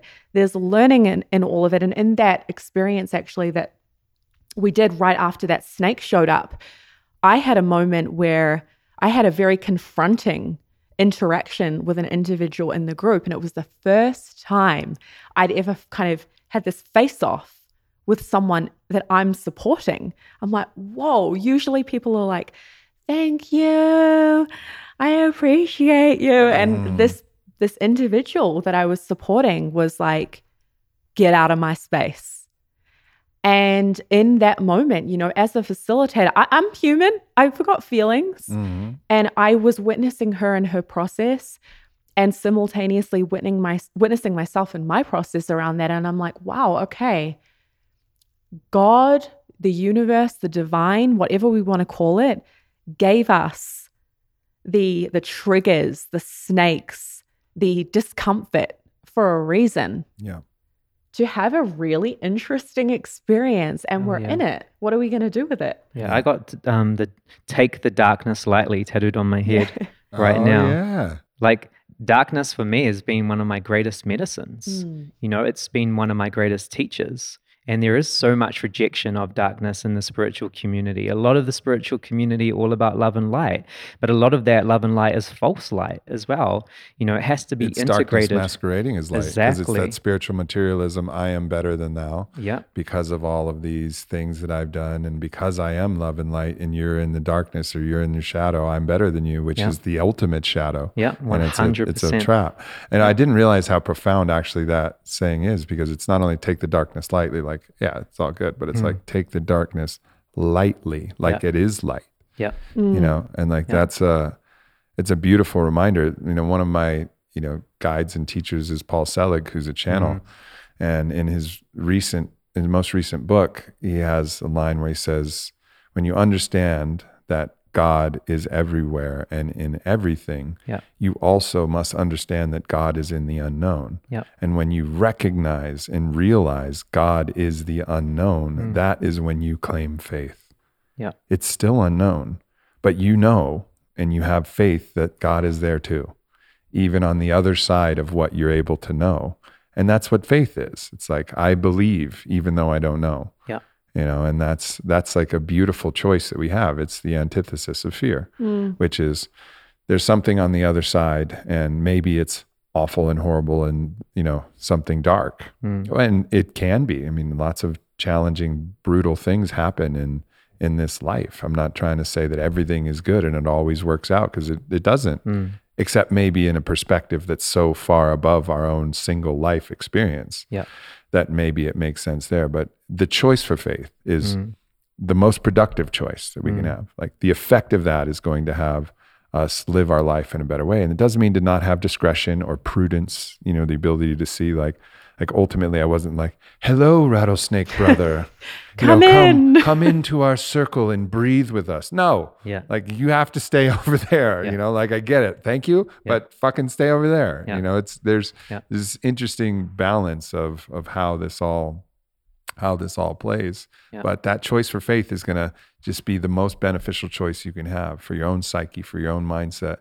And it won't make you less prepared. It's just going to make you less anxious, less depressed, less hopeless, and give you like far more possibility. Well, we've been so disconnected from our relationship with God, source, the universe, right? It's like a lot of us, like we were saying, we feel so alone and separate from that. And I think that was one of the themes that we're bringing through, right? Our divine union with God. It's like, you know, in all the ways we feel unworthy of that connection, or all the ways where we're so skeptical and don't believe that it's possible to have that connection, and we're just lost in the darkness, wandering, you know. And for me, that's what it was. And it took a lot of suffering before I opened up. It took a lot of suffering before I was like, okay, there's got to be something greater. There's got to be something that can pull me out of this darkness, because I have fucking no idea how to do it. And, you know, I need help, like help me, you know. And then through prayer, through curiosity, then life just starts to open up possibilities to start to slowly glimpse into, you know, ways that you can be supported, ways that you can open up, ways that you can start to feel safe. Because I think at the end of the day, most people don't feel safe. They don't feel safe, you know. Fundamentally, that's it. Safety and freedom on that continuum. This is something I've really been feeling into, is that in order to be free and to feel free, you first have to feel safe. And there's an amazing, you know, clinical study that was done where they had preschoolers or kindergartners, you know, young kids, and they put them in a playground with no fence. And without having a fence, they didn't feel safe. They felt like, and of course that's natural, right? Like there's things that could come in, animals, people, whatever. It's not your safe container. And in that situation, they would all huddle around the teacher, and they would barely explore all of the different slides and things that were available in the playground. But then they put the fence around the playground, and then the kids were free to like run around. And this is our life right now. This is our lockdown, pandemic, COVID culture that we're in right now, where it's just, how safe do you feel? And if you feel safe, all of these measures feel incredibly restrictive. You know, but if you don't feel safe, well, then you want more measures to make you feel safe. And then when you feel safe, then you feel free. You know, if everybody's wearing a mask, okay, now I feel comfortable going out because I feel safe. Yeah. You know, if everybody vaccinated, okay, I feel safe now I can go out. Yeah. But it's just people trying to claim safety. And then those who Yeah. already feel more safe are like, no, fuck this is a restriction of my freedom. Yeah. You know, so, and then on the other side, there's ways in which people are afraid of some, powerful cabal and totalitarian, Yeah. dictatorship that's going to move in and take away everything. And I'm not saying that one fear is reasonable, the other fear is not reasonable. People have different fears, different levels of safety and different things. And you start to see that, and then you look out at the world and you can have compassion. Yeah. Just be like, okay, I get it. Like, you don't feel safe yet. Yeah, 100%. That's I okay. think there's so much divide at the moment. Like the war on consciousness is the division between loved ones and families, my belief system against your belief system. And I see that so much at the moment. We were recently in Australia traveling around and running events. And in Australia and New Zealand, there is so much divide. Like it is insane the amount of pressure that the government is putting on people to get vaccinated. And some people are doing that out of choice. They believe that it's the right option for them. And then so it is. And then some people are making that choice out of fear. And then some people are just purely resistant to it. And it is really dividing families, And it's sad to see. It's really, really sad to see because that tactic has been used for a long time, divide and conquer. Yep. And if it wasn't COVID or a vaccine, it would be something else, And we all kind of see where we can fall into that place of judging, taking one side or the other, Right. and then being righteous. It may be right for us, so we believe it's the right choice, but doesn't mean it's right for another person. My mum recently just got vaccinated, and for her, that was the right choice. She feels empowered. She feels good in that choice. And it made her feel more safe. It made her feel more safe, Yeah. and that's what it comes down to, right? We're all ultimately afraid of dying. That's our greatest fear. And that's an important place when I was talking, I have these deep conversations with Eric, like how do we support the world? We're dreaming into this idea of united polarity, which isn't about changing people's minds or opinions, ultimately, other than the opinion that somebody else is completely separate from us. It's like, how do we recognize the shared humanity that we have and understand that just because I feel safe doesn't mean that I should suppose that somebody else is going to feel safe. That's not. So, but at the same time, can we start to soften the jagged edges around death, which is the primordial fear, right? Like this is the thing. How do we soften the edges? And one of the great ways to soften the edges is to feel yourself as an energy that transcends our life. 100%. Breathwork is one of the ways to do it. You feel an energy and an essence, and this thing that has existed forever and will exist forever. You can put whatever word you want on that thing, but you know it and you feel it, and then it's all of a sudden like, oh, well, nothing's going to destroy this thing. Yeah. Not a virus, not a bullet. Nothing is going to destroy this thing. This thing is eternal, and I'm a part of it. And then that starts to just soften the edges of this monster that we have on the other side of the ultimate unknown, which is what happens when you die. But you start to understand that there is, maybe you don't know exactly, but you start to understand that there's something else there. And it just starts to soften the edges of the monster and helps people feel more safe. But I think until we start really going after these fundamental fears, and just trying to help people for themselves, not tell them about it. I can't say like, hey, there's an aspect of you that's going to transcend life and don't worry about it. Like you're going to exist forever. And that doesn't mean anything. That means nothing to this. Nothing. The whole body's like, yeah, all right, whatever, fucking weirdo. Go do more drugs. Yeah. Like that's the response. But then all of a sudden you give them a taste of it, like a real gnosis with a G. You give them that feeling and then they're like, all right, well, I still would prefer not to die. And I'd definitely prefer not to suffer. And I'm with you. Yeah. I don't want to die and I don't want to suffer either.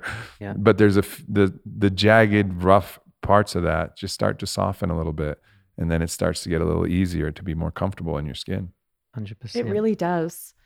I found through breath work that my level of knowing and surrender into what you're describing it's just become my whole state of being. It really is such a beautiful state of peace.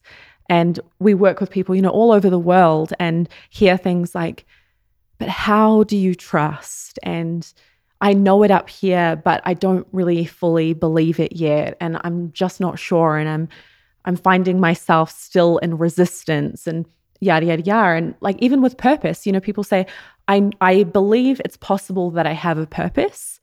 but I don't know what that purpose is. I don't know how to find that purpose. And through the breath or through even a diligent meditation practice, different ways of communing with your self-medicine is another way, so many different ways, it does become a felt knowing. And it's so personal. I remember a conversation I had with a very dear friend years ago, and he said to me, "You are your father's business."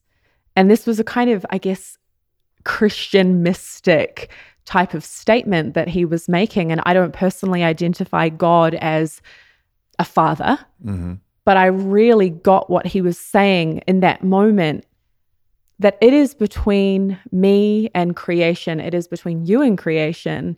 It's between each individual and this one mind, however we interpret it. And if we're not connected to that and we're outsourcing that, no wonder we feel confused and skeptical. No wonder we're like, I'm a bit uneasy. Like, what is going on here?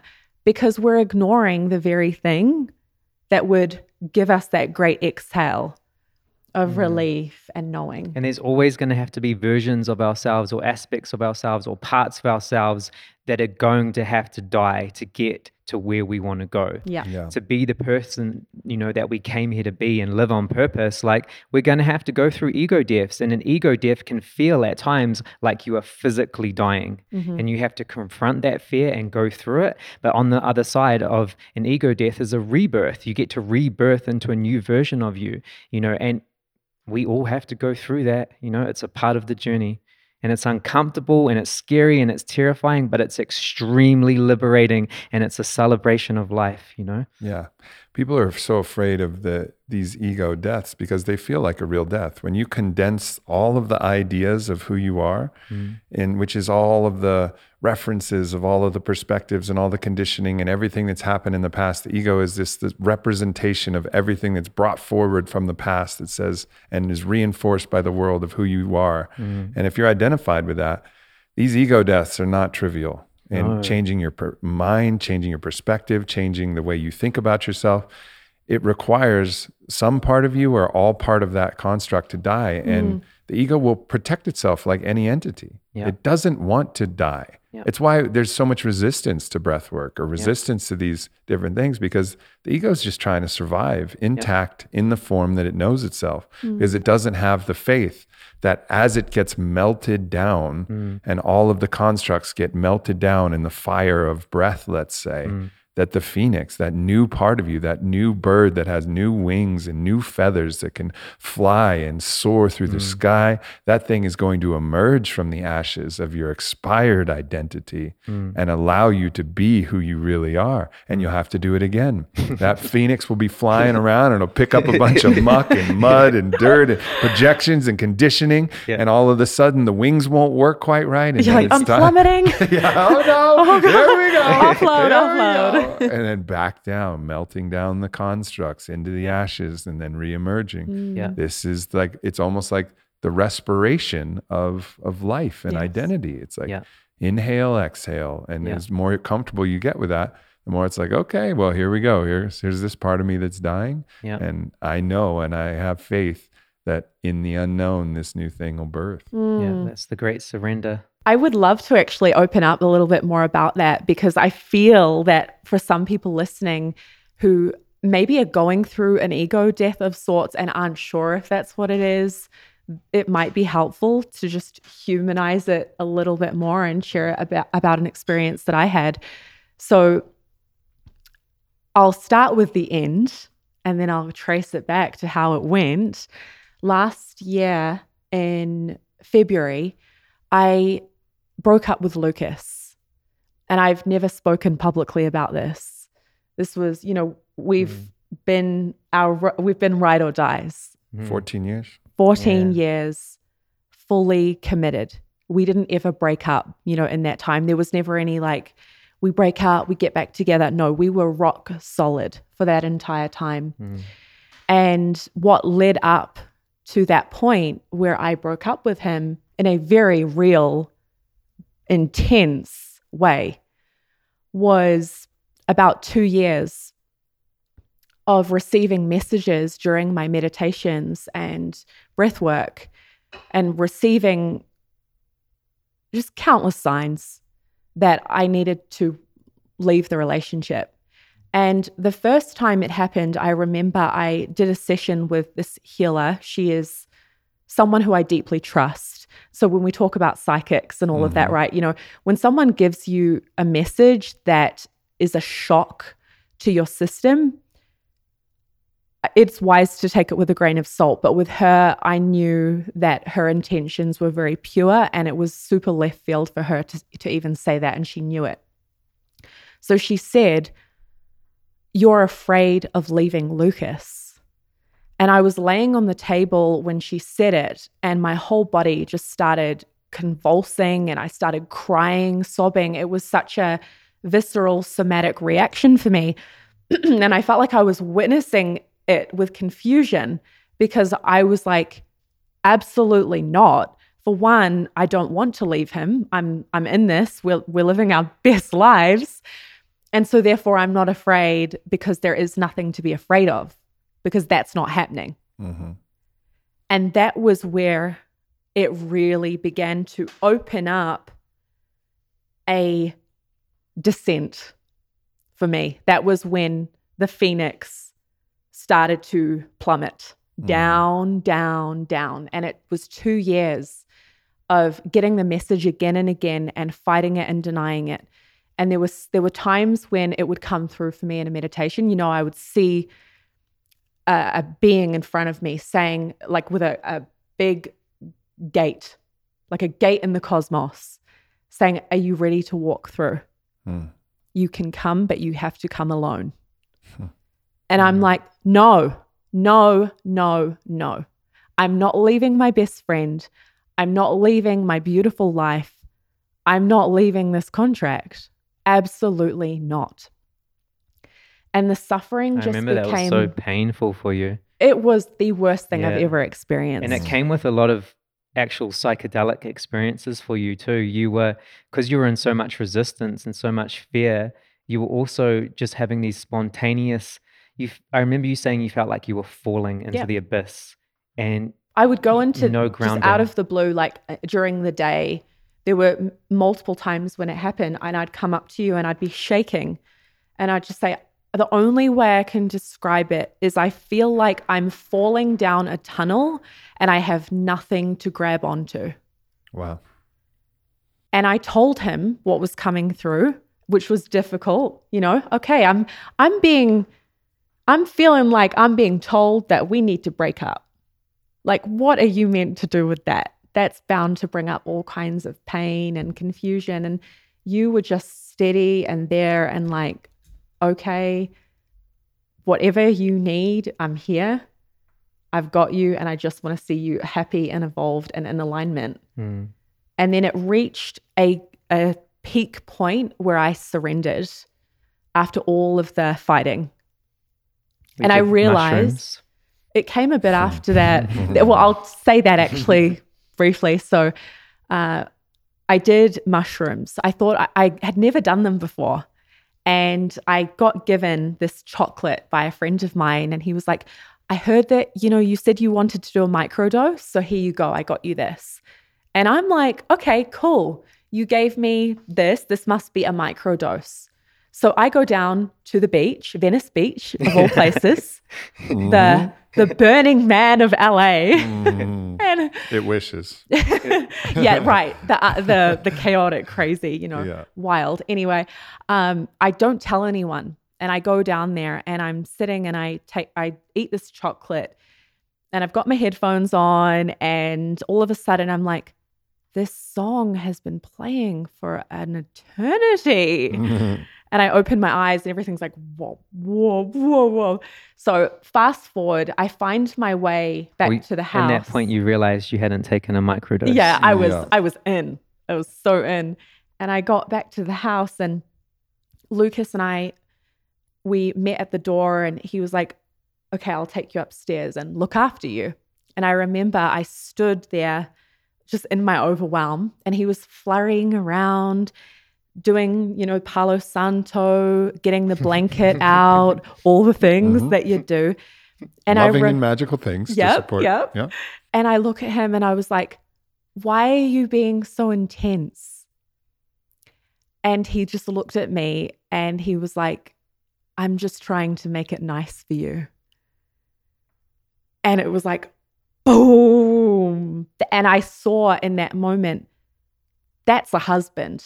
That is family. That is someone who is just so devoted to my well-being in the most selfless way. And we went through a very deep, cathartic healing. I remember you saying, I'm afraid of you. Yeah, I'm afraid of you. I'm afraid of you. And we sat face to face and like looking at each other, and you said, you're still in the old relationship. I'm in the new one, and you have to meet me here. It was a very time-bending, tripped out moment. And a few weeks later, I think, I finally had this recognition that I would not be in my integrity to stay, even though it was everything that my mind wanted. And I needed to leap into that unknown, that scary, uncertain place, and see what was there for me. And so I sat with Lucas and I said, this is it. I think I'm terrified, but this is what I have to do. We need to break up. And we did a full, uncoupling ceremony. It was actually beautiful. I was on a water fast when Hala told me this. So I felt like I was more tapped in. I was more grounded. I was more connected in that space. And I just knew if this is what's meant to happen, then it's what's meant to happen. And, we love each other so much that we can't control each other. We have to let each other be free. Yep. And I let you be free, fly, do your thing. And it was extremely painful, but extremely beautiful. And Did you guys, when you were doing this process, did you know that you would ultimately come back together, or did you do it for real? It felt like fully believed it felt it like was- it it would. was I think it's kind of necessary to do it for real. Yeah. And it's almost like that, the idea that you would come back together, which probably both of you have enough intuition to know, that almost shuts off on purpose. Yeah. Because you have to do it for real for it to be done in the right way. Yeah. Oh yeah, it was off. I've never even told Hala this, but during that time I was sitting in meditation a lot, and I was calling in her next partner, someone that I could trust, someone that I could perceive, someone that I could see, and I knew who they were in the physical, and I was just asking for that alignment to happen so she should be looked after. Wow. And it was really, really deep for me, and I just surrendered to the whole process. And yeah, it was a journey. And this is what you would call a death portal, the relationship itself, which our egos, our identity constructs are so woven in that the relationship itself, which almost becomes a third entity between you, that had to release so that those parts of you could release. And in some cases that has to be for real. Yeah. And then, but obviously the purpose of which you didn't know at the time was ultimately to lead you into, the new relationship. Yeah. It happened Which quick. I can reflect, I'm around people all the time in relationships, and your relationship as I perceive it, and I've only perceived you post February or whatever, because I've only met you guys recently. This is actually the first time I've seen you both together is this week. I've seen you separately earlier than this, but just such a beautiful expression of relationship, but it had to die. Yeah. One had to die for the new to be born. Yeah. Yeah. I feel that what had to die was a story that I needed him to be okay. Yeah. That I needed anything to be okay. And we got that, and it was rapid. It's wild because in the lead up to it, there's such an exertion of energy. And this is why I wanted to open up and share it, because when you don't know why this ego death is happening, it can feel like your life is being ripped apart, like totally ripped to shreds. And there can be so much energy put into fighting it.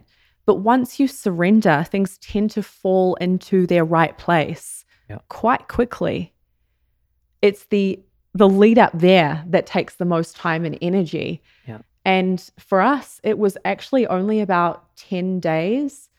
And it's taught me also so much about relationships, because I think in personal growth, some people and even in life in general, not just personal growth, but we can have expectations and stories around what a healthy relationship is going to look like, and how maybe it's meant to be together for life and you're meant to work through these things. And if someone flakes out or gives up or walks away, then were they really at a stage of growth that they said they were, or whatever assumption we might make. And it taught me from such a direct experience that sometimes the most conscious thing to do is to walk away and to end something, to end a cycle so that something more aligned can be birthed. And you only have to look outside to see the seasons that come and go, and everything is forever changing. And relationships, businesses, whatever the thing is, they have their season in the way that they are, and then life wants to express something new. And I'm grateful that we're able to express something new together. Yeah, me too. You have to be mindful of the difference between walking away consciously and running away. Yes. Because I've done, the latter, running away, in so many different relationships. Things get a little squirrely off, like, fuck it, I'm out. Like, this isn't working, like, I'm gone. And that energy of running away because I'm running away from something instead of consciously walking, I would always get sucked right back in, and it's a deep regret. Even though everything was perfect and worked out with my former partnership, was like, man, I did that a lot. Like, I was like, no, fuck it, I'm out. It was very difficult. We were in a polyamorous relationship trying to figure that whole thing out without a lot of guidance and support in that, because there's not a lot of people we knew like us who were going through it. So, and it was beautiful, but I would run away and then be like, and then ultimately come back, because I was running away from something instead of like moving consciously towards that new thing. Yeah. And in my relationship with Vailana, I recognized that, like, this is a different paradigm. And yeah, I could suppose that hypothetically there could be an experience where we would need to walk away for a similar type of thing.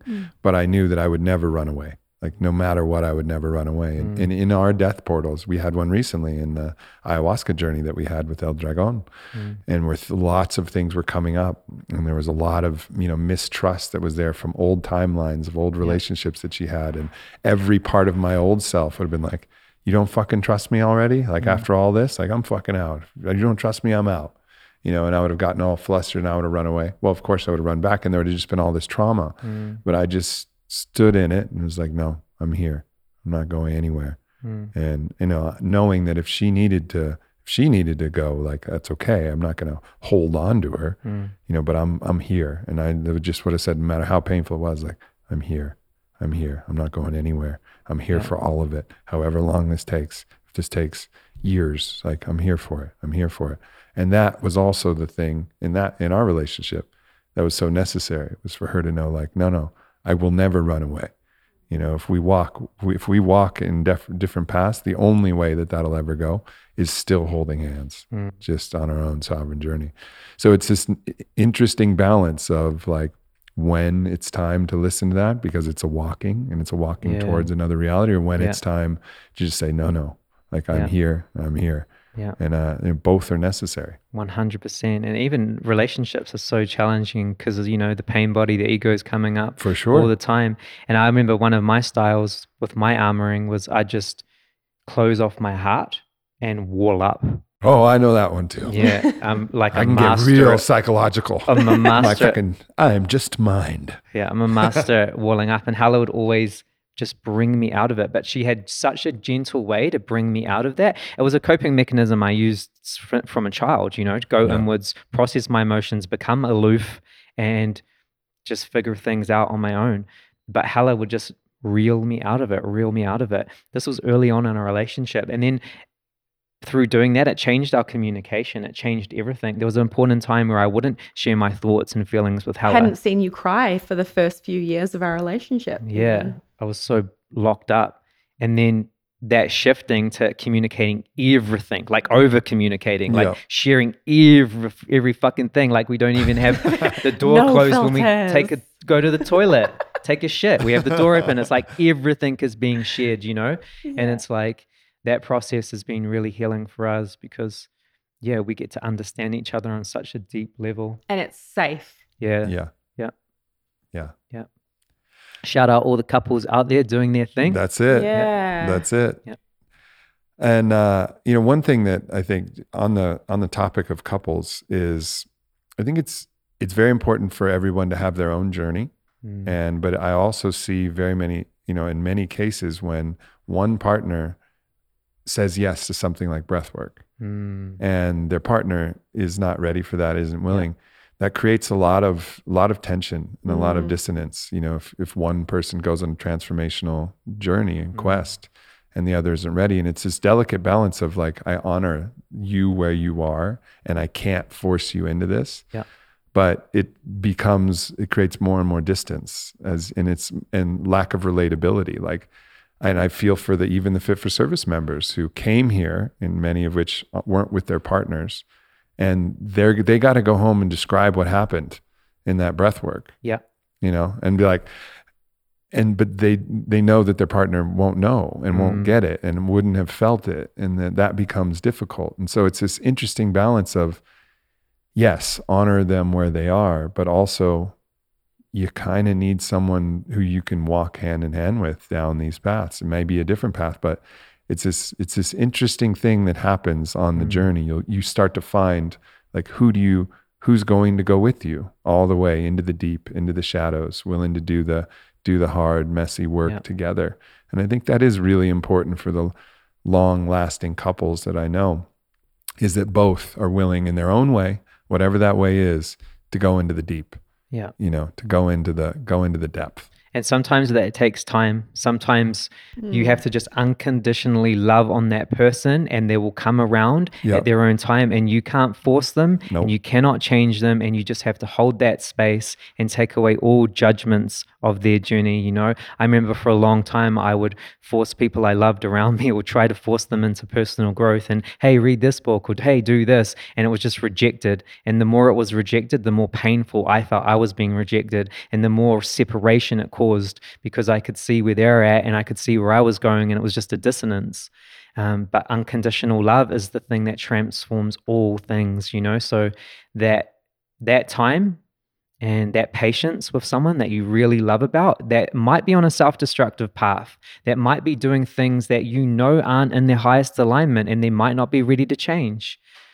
Unconditional love and patience, and setting boundaries and speaking your truth, all of it, but it's a part of the journey. We all take our own steps towards this path at different times, and those times are all in, divine alignment. So we have to honor that. Yeah. It's not anything that anybody can answer for you. There's no Should I just stay cutter. and unconditionally love and learn the lessons of how to unconditionally love, even though it's challenging? Yes, maybe that might be the most productive thing. Or should I go out on my own and find something else that's indifferent? I don't know. Yeah. Nobody knows. Yeah. And like, it's so difficult to know, because both paths have learning. And I think when you adopt that mindset of like, I can learn in any situation, from any situation, then the practical advice, what should I do, becomes very difficult. Because you see the learning that's available on both paths. Yeah.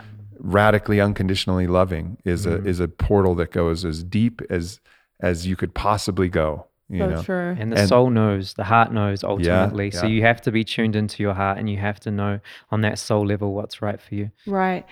I feel that a really important part of that process for anyone who's going through it is to be very honest about whether the relationship is still allowing the person to be present with themselves and proactively on the path for themselves, or if there's an abandonment of self going on. Because as soon as there's an abandonment of self, an abandonment of one's own needs, that is harmful. And for example, if, for certain individuals, being in a relationship with someone who's like, I don't want you to go to that retreat, I don't want you to do that thing, that's very different to someone who's saying, I don't want to go, but you go, and I'm excited to hear all about it when you get back. And there's other ways that you grow together. And those fundamental values are really important. Wanting to grow together, that's important. If you're recognizing in a partner and you're honest with yourself, if you're willing to look at the scary stuff and you're like, this person is not wanting to grow in the way that I know my soul is wholeheartedly committed to and needs in order for this life to feel like it was lived fully, honestly, in alignment with myself. And so that's the hard conversation that needs to be had within. Yeah. And it can be scary, you know, I mean, if people don't have that deep sense of self-worth and self-confidence, your partner growing, your partner being free and really exploring their magical potential in all the ways can be like, like stay a little smaller, like fucking don't go supernova on me. Like I don't have the hands to hold that. Like I fucking, these are made of soft little flesh. I need like the core of meteorites to hold you as your burning star. Like I can't, you know, and that's really what's going on. You know, it's like, but ultimately they'll project it in other ways, find other excuses, find a way like to denigrate the practice itself but really what they're saying is like, fuck, I'm afraid that if you get too big, you're going to leave me because I'm not able to meet you in your bigness. Yeah. And also maybe they don't understand like what we were talking about earlier with witnessing someone in a strange process. We're like, that's weird. I don't like it. I want to go with what I understand, what feels inspiring and exciting and sparkly and attractive to me. If someone was watching the breath work, like watching their partner go through it and not breathing at all, they'd be like, what the fuck? What I don't want you to do that. What are you guys doing? That is not cool, nor safe, nor advisable. Stop immediately. What have you done to them? But I've seen this even with Lucas, you know, in his look, being such a tattooed guy. I can't even count the number of women who have contacted me and been like, babe, thank you for sharing the work that you do with your man, because my partner would never have given any of these hippie dudes a chance. But when they saw Lucas, they were like, all right. Yeah, that's what I saw when I came to, you know, when we served on the weekend. There were so many men out there and they were all curious and they were all open. They might have been skeptical, but they were here and they were willing. And that's the same thing that I see at our events. When we first started, it was all women. We could be lucky to have like one man in the audience, you know, that would show up. And then over time, you know, more and more men are showing up to do the work.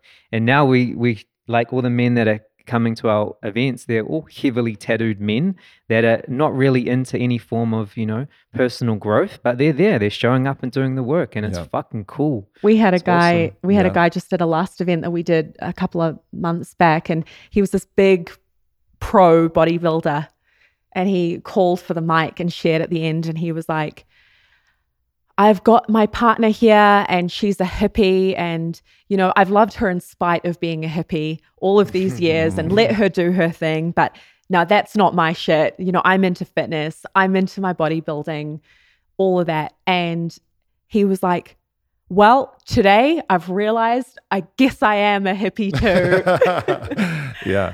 That permission, you know, and I think that's something that I try to bring forward too, is like, you know, the physicality, like lifting kettlebells and maces and training. And then of course, Kyle's a part of the program, and he's, you know, looks like fucking Zeus, you know, just coming through a ex-pro fighter. And we're like sitting there crying and talking about breath work and medicine and things like that. And people are like, well, all right, I guess they so. can do it. Yeah, and you know, like, all right, what do you want to talk about? Business? You want to talk about hoop? You want to talk some shit on the court? Like, we'll fucking go get it. Like, we'll see what happens. But right now, we're going to talk about like that soft stuff underneath the surface. And people are like, okay, well, I guess I can do that too. It's just permission. Like everybody's just looking for that permission. You know, permission to, and you know, Vailana offers that in so many ways as well. Like she can get out on the dance floor and fucking twerk in a way that is like a hypnotizing trance where you're like, fucking what just happened,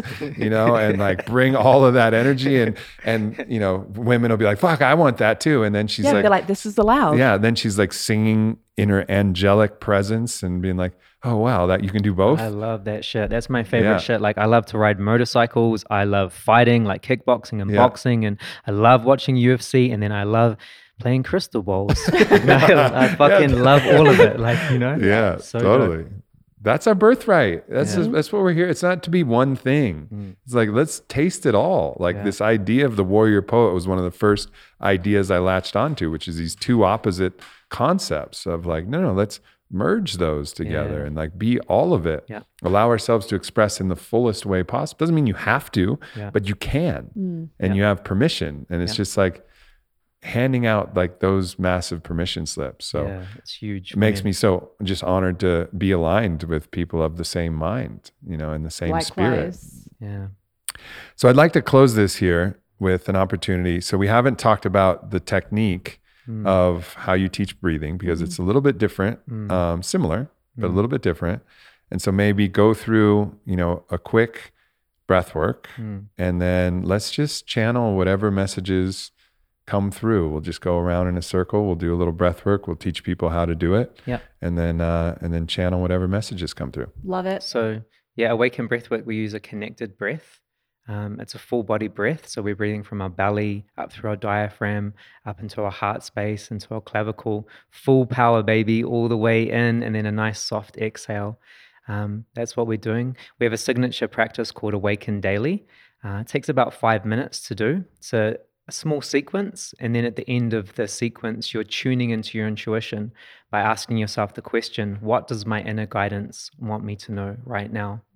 And Hella and I do that every single day. And if someone... Sometimes multiple times a day. Most definitely, yeah. And if I did anyone... it this morning. Let's go. And if anyone wants to try out that practice, if you've been looking for a breathwork practice, but you don't know where to begin, check out Awaken Daily. You can learn it for free on our website, awaken.com, awaken with an O. And yeah, get amongst it. And if you fuck with it, do it every day. It's a great way to let go of stress and tension. It's a great way to get all the health benefits of a breathwork practice, which is there's many, But for today, I think we just take 30 deep connected breaths. And teach the style of breath. When you first came to teach me at the house, it's a softer breath almost through the back of through almost like the back of the throat. Yeah. And of course, we all know that the way that a human being should breathe through daily life is in through the nose, out through the nose. This Yes. nose breathing, Matthias de Stefano came and explained like this is the essence of spirituality coming from spirare, the Latin, which is to breathe, right? And so that type of breathing through the nose is the type of breathing that you do. But when you want to really build prana, build energy, and start to create a shift in the body, then activating that, breathing through the mouth is the most powerful way to actually build that in the quickest way possible. But the way you taught it, it's even faster than any way that I've known because you're incorporating the body and allowing your structure to open more space all the way through your belly, and the softness of the breath is also something interesting. So if you want to just demonstrate that a few times, I know people will be listening, but maybe even they can hear it, what it sounds like. Because it's not like, it's none of that. There's no pushing. no theatrics or pushing to the breath. Yeah. It's effort on the inhale and then easy exhale. So exactly like you described, we don't do straw breathing. We're not like, we just allow the whole face to relax as much as possible and let your throat and your lungs do that work to draw in and let go. And so if you pull their breath in, every inhale is with effort, the exhale will actually just take care of itself. And we've been speaking, throughout this conversation, the breath is a reflection of the cyclic nature of life. And there's a time to put in effort. There's a time to pull, to draw, to like use that force. And then there's a time to let go. And so we mirror that in this practice to fully surrender on the exhale, just like you have a tissue that's drifting, dropping, and it just flows out of the body. Breath work, baby, there's a component of work. Yes. So shall we demonstrate now? Yep. We'll close down our eyes. And Hella and I will just take 10 breaths. And you can kind of see how we're breathing and hear how we're breathing. Hella and I will be breathing differently. We have a different lung capacity. And every single person at home watching this, you have your own different lung capacity in the way that your body will respond to breathing with connected breathing. So we're taking away the pause between our inhale and exhale. In everyday life, we have a pause, which is natural. But for this technique, we're getting into a flow state. So we can begin in 3, 2, 1.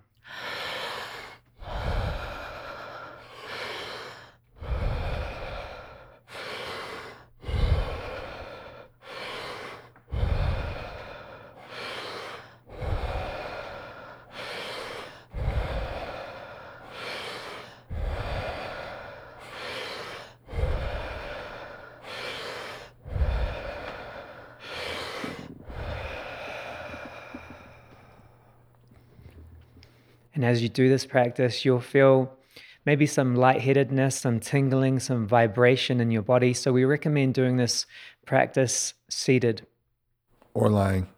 Yeah. No driving, fam. Yeah, keep it safe. No y'all. sitting like Humpty Dumpty on top of a wall. Yes. Yeah. Yeah. Exactly. Keep it grounded and cozy. Yeah, this is an activating breath work, so you will feel energy moving in your body. You're stimulating and energizing and activating and tapping into your life force. So it's powerful. Yeah. And in the practice that we teach, the Awaken Daily, which you can go and access, we're doing rounds of that breathing. And then really the most important part is what we're building into. We access this non-ordinary state of consciousness super quickly through the breath work. And then you're ripe and ready to ask, what does my inner guidance want me to know right now? Yeah. And to feel in the most subtle ways how your inner intelligence is communicating with you in a way that if you were in your waking consciousness, busy, stimulated, focused on all of the outside things, you might miss it. And this practice every day is just such an awesome way to increase your intuition. And we get all kinds of ideas. I mean, we get messages from clients all the time and people who are in our events who are like, I did that practice. I got this amazing idea. It was so random. Never would have thought of it in my daily life. It was just left field, and went and took action on it. And now I've moved to this other place and I'm living in this epic house and, all kinds of things. The universe or your higher self, it whispers in the stillness, and the stillness can come in the silence after moving through some of these layers of distraction and these things that come up.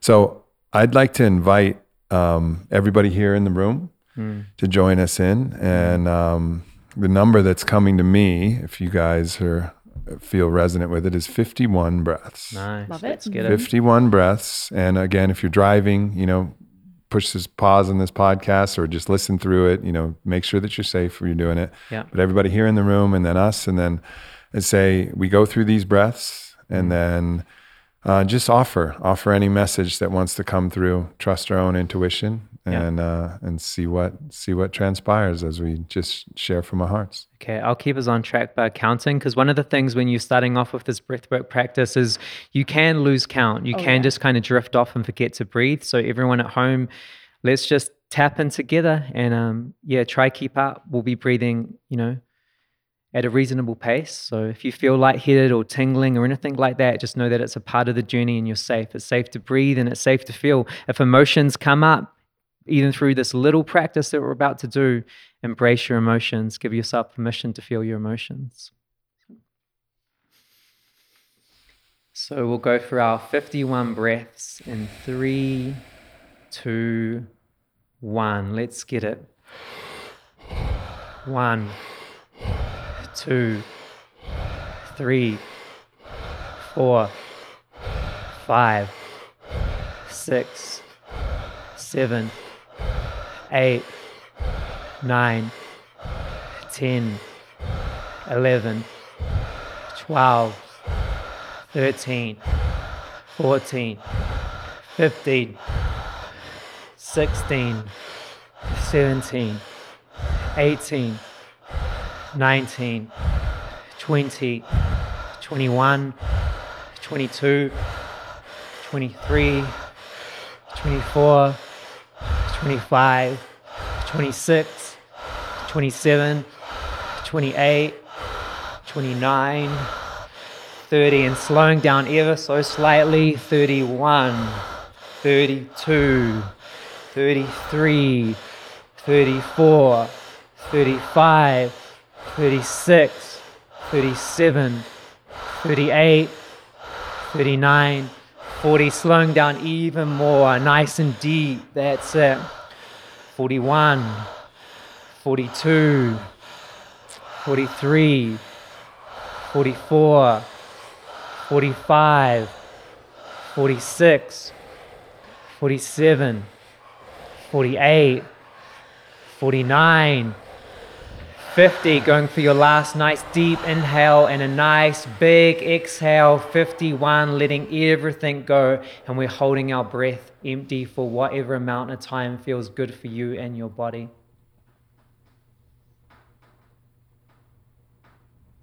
And whenever you're ready to breathe again, whenever it feels right for you, you can bring your breath back to how you breathe in everyday life, breathing in through your nose and out through your nose, if that feels good for you.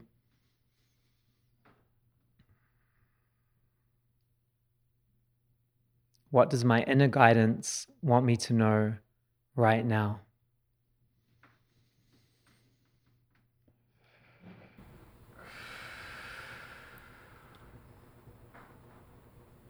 Feel into your hands. In the hands, you feel the energy of what you've been holding on to, clinging so tightly. Time in our life is always like a rushing river. And as we try to cling to experiences, to things in this river, our hands get exhausted on the rocks, cut by the jagged pieces as the river of time flows away, attached to our youth, attached to what we once were, holding tightly to an idea of who we should be, to be loved, to be worthy of love. Know that if you let go into that river of life, guided by the source, leading to the ocean of the divine, you will experience everything without grasping, without clinging. The joy of every moment on that river, the sun kissing your face, a face that will weather in time, but will radiate the light within, and your hands can just start to let go of that which you've held for so long, knowing that you are loved, knowing that you are held, that you are forgiven, always. And there is only one destination for that river, and that is into the sea of love, capital L love. And no matter what, this is where we're all headed. So can you enjoy your time spent in that river? Can you savor it? Can you let your shoulders drop and your jaw unclench and find the travelers of the way? Share a laugh, share a smile, share an embrace. Taste and breathe and smell and live. May it be so. Shout out to everyone in the struggle, feeling like they're never going to make it out. Trust yourself, trust your vision, take aligned and inspired action, and just know that whatever you want to create in this world, if it lights you up and inspires you, is your birthright. Don't listen to the doubters or the haters or people that don't see your vision. The reason they don't see your vision is because it's your vision. Trust your vision. Take action on it. You are guided, you are loved, you are supported, and the universe has your motherfucking back. Let's get it, y'all. Gonna click to that.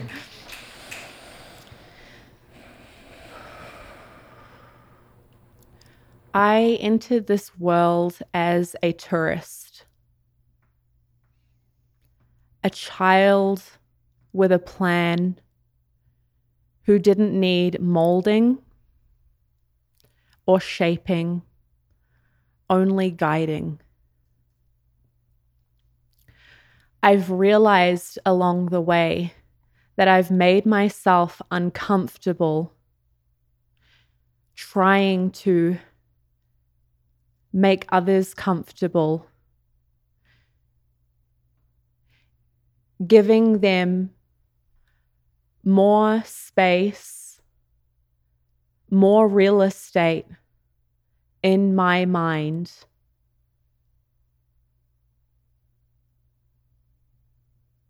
than is serving me to adventure through this world in the free way that I always intended.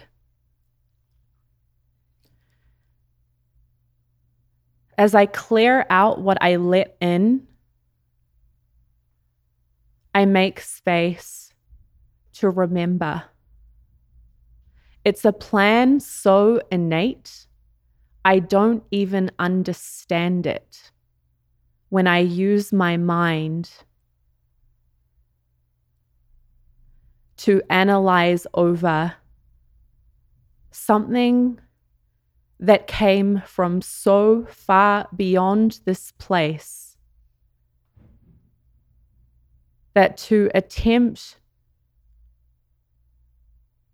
to grasp it would only be a distraction from the great tour I entered into this place to experience.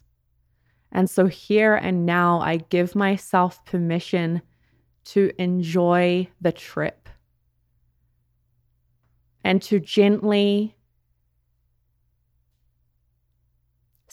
set myself and others up to tour with space,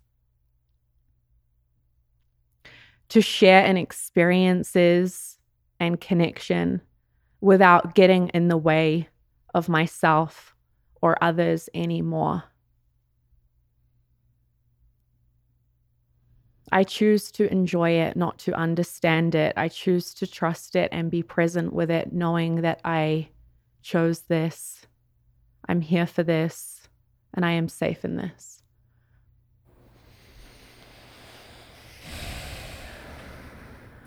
Wow. Thanks for tuning into this podcast with Lucas Mack and Hella Weston. If you want the opportunity to get to work with them, they are going to be offering their medicine at the first Fit for Service major core summit. It's going to be near Austin, Texas in early March. And we love you. So as soon as those dates and that program is announced, make sure you check out aubreymarcus.com/fit-for-service, and hopefully we'll be there breathing with you. Once again, aubreymarcus.com/fit-for-service, and the program should be announced sometime here in December.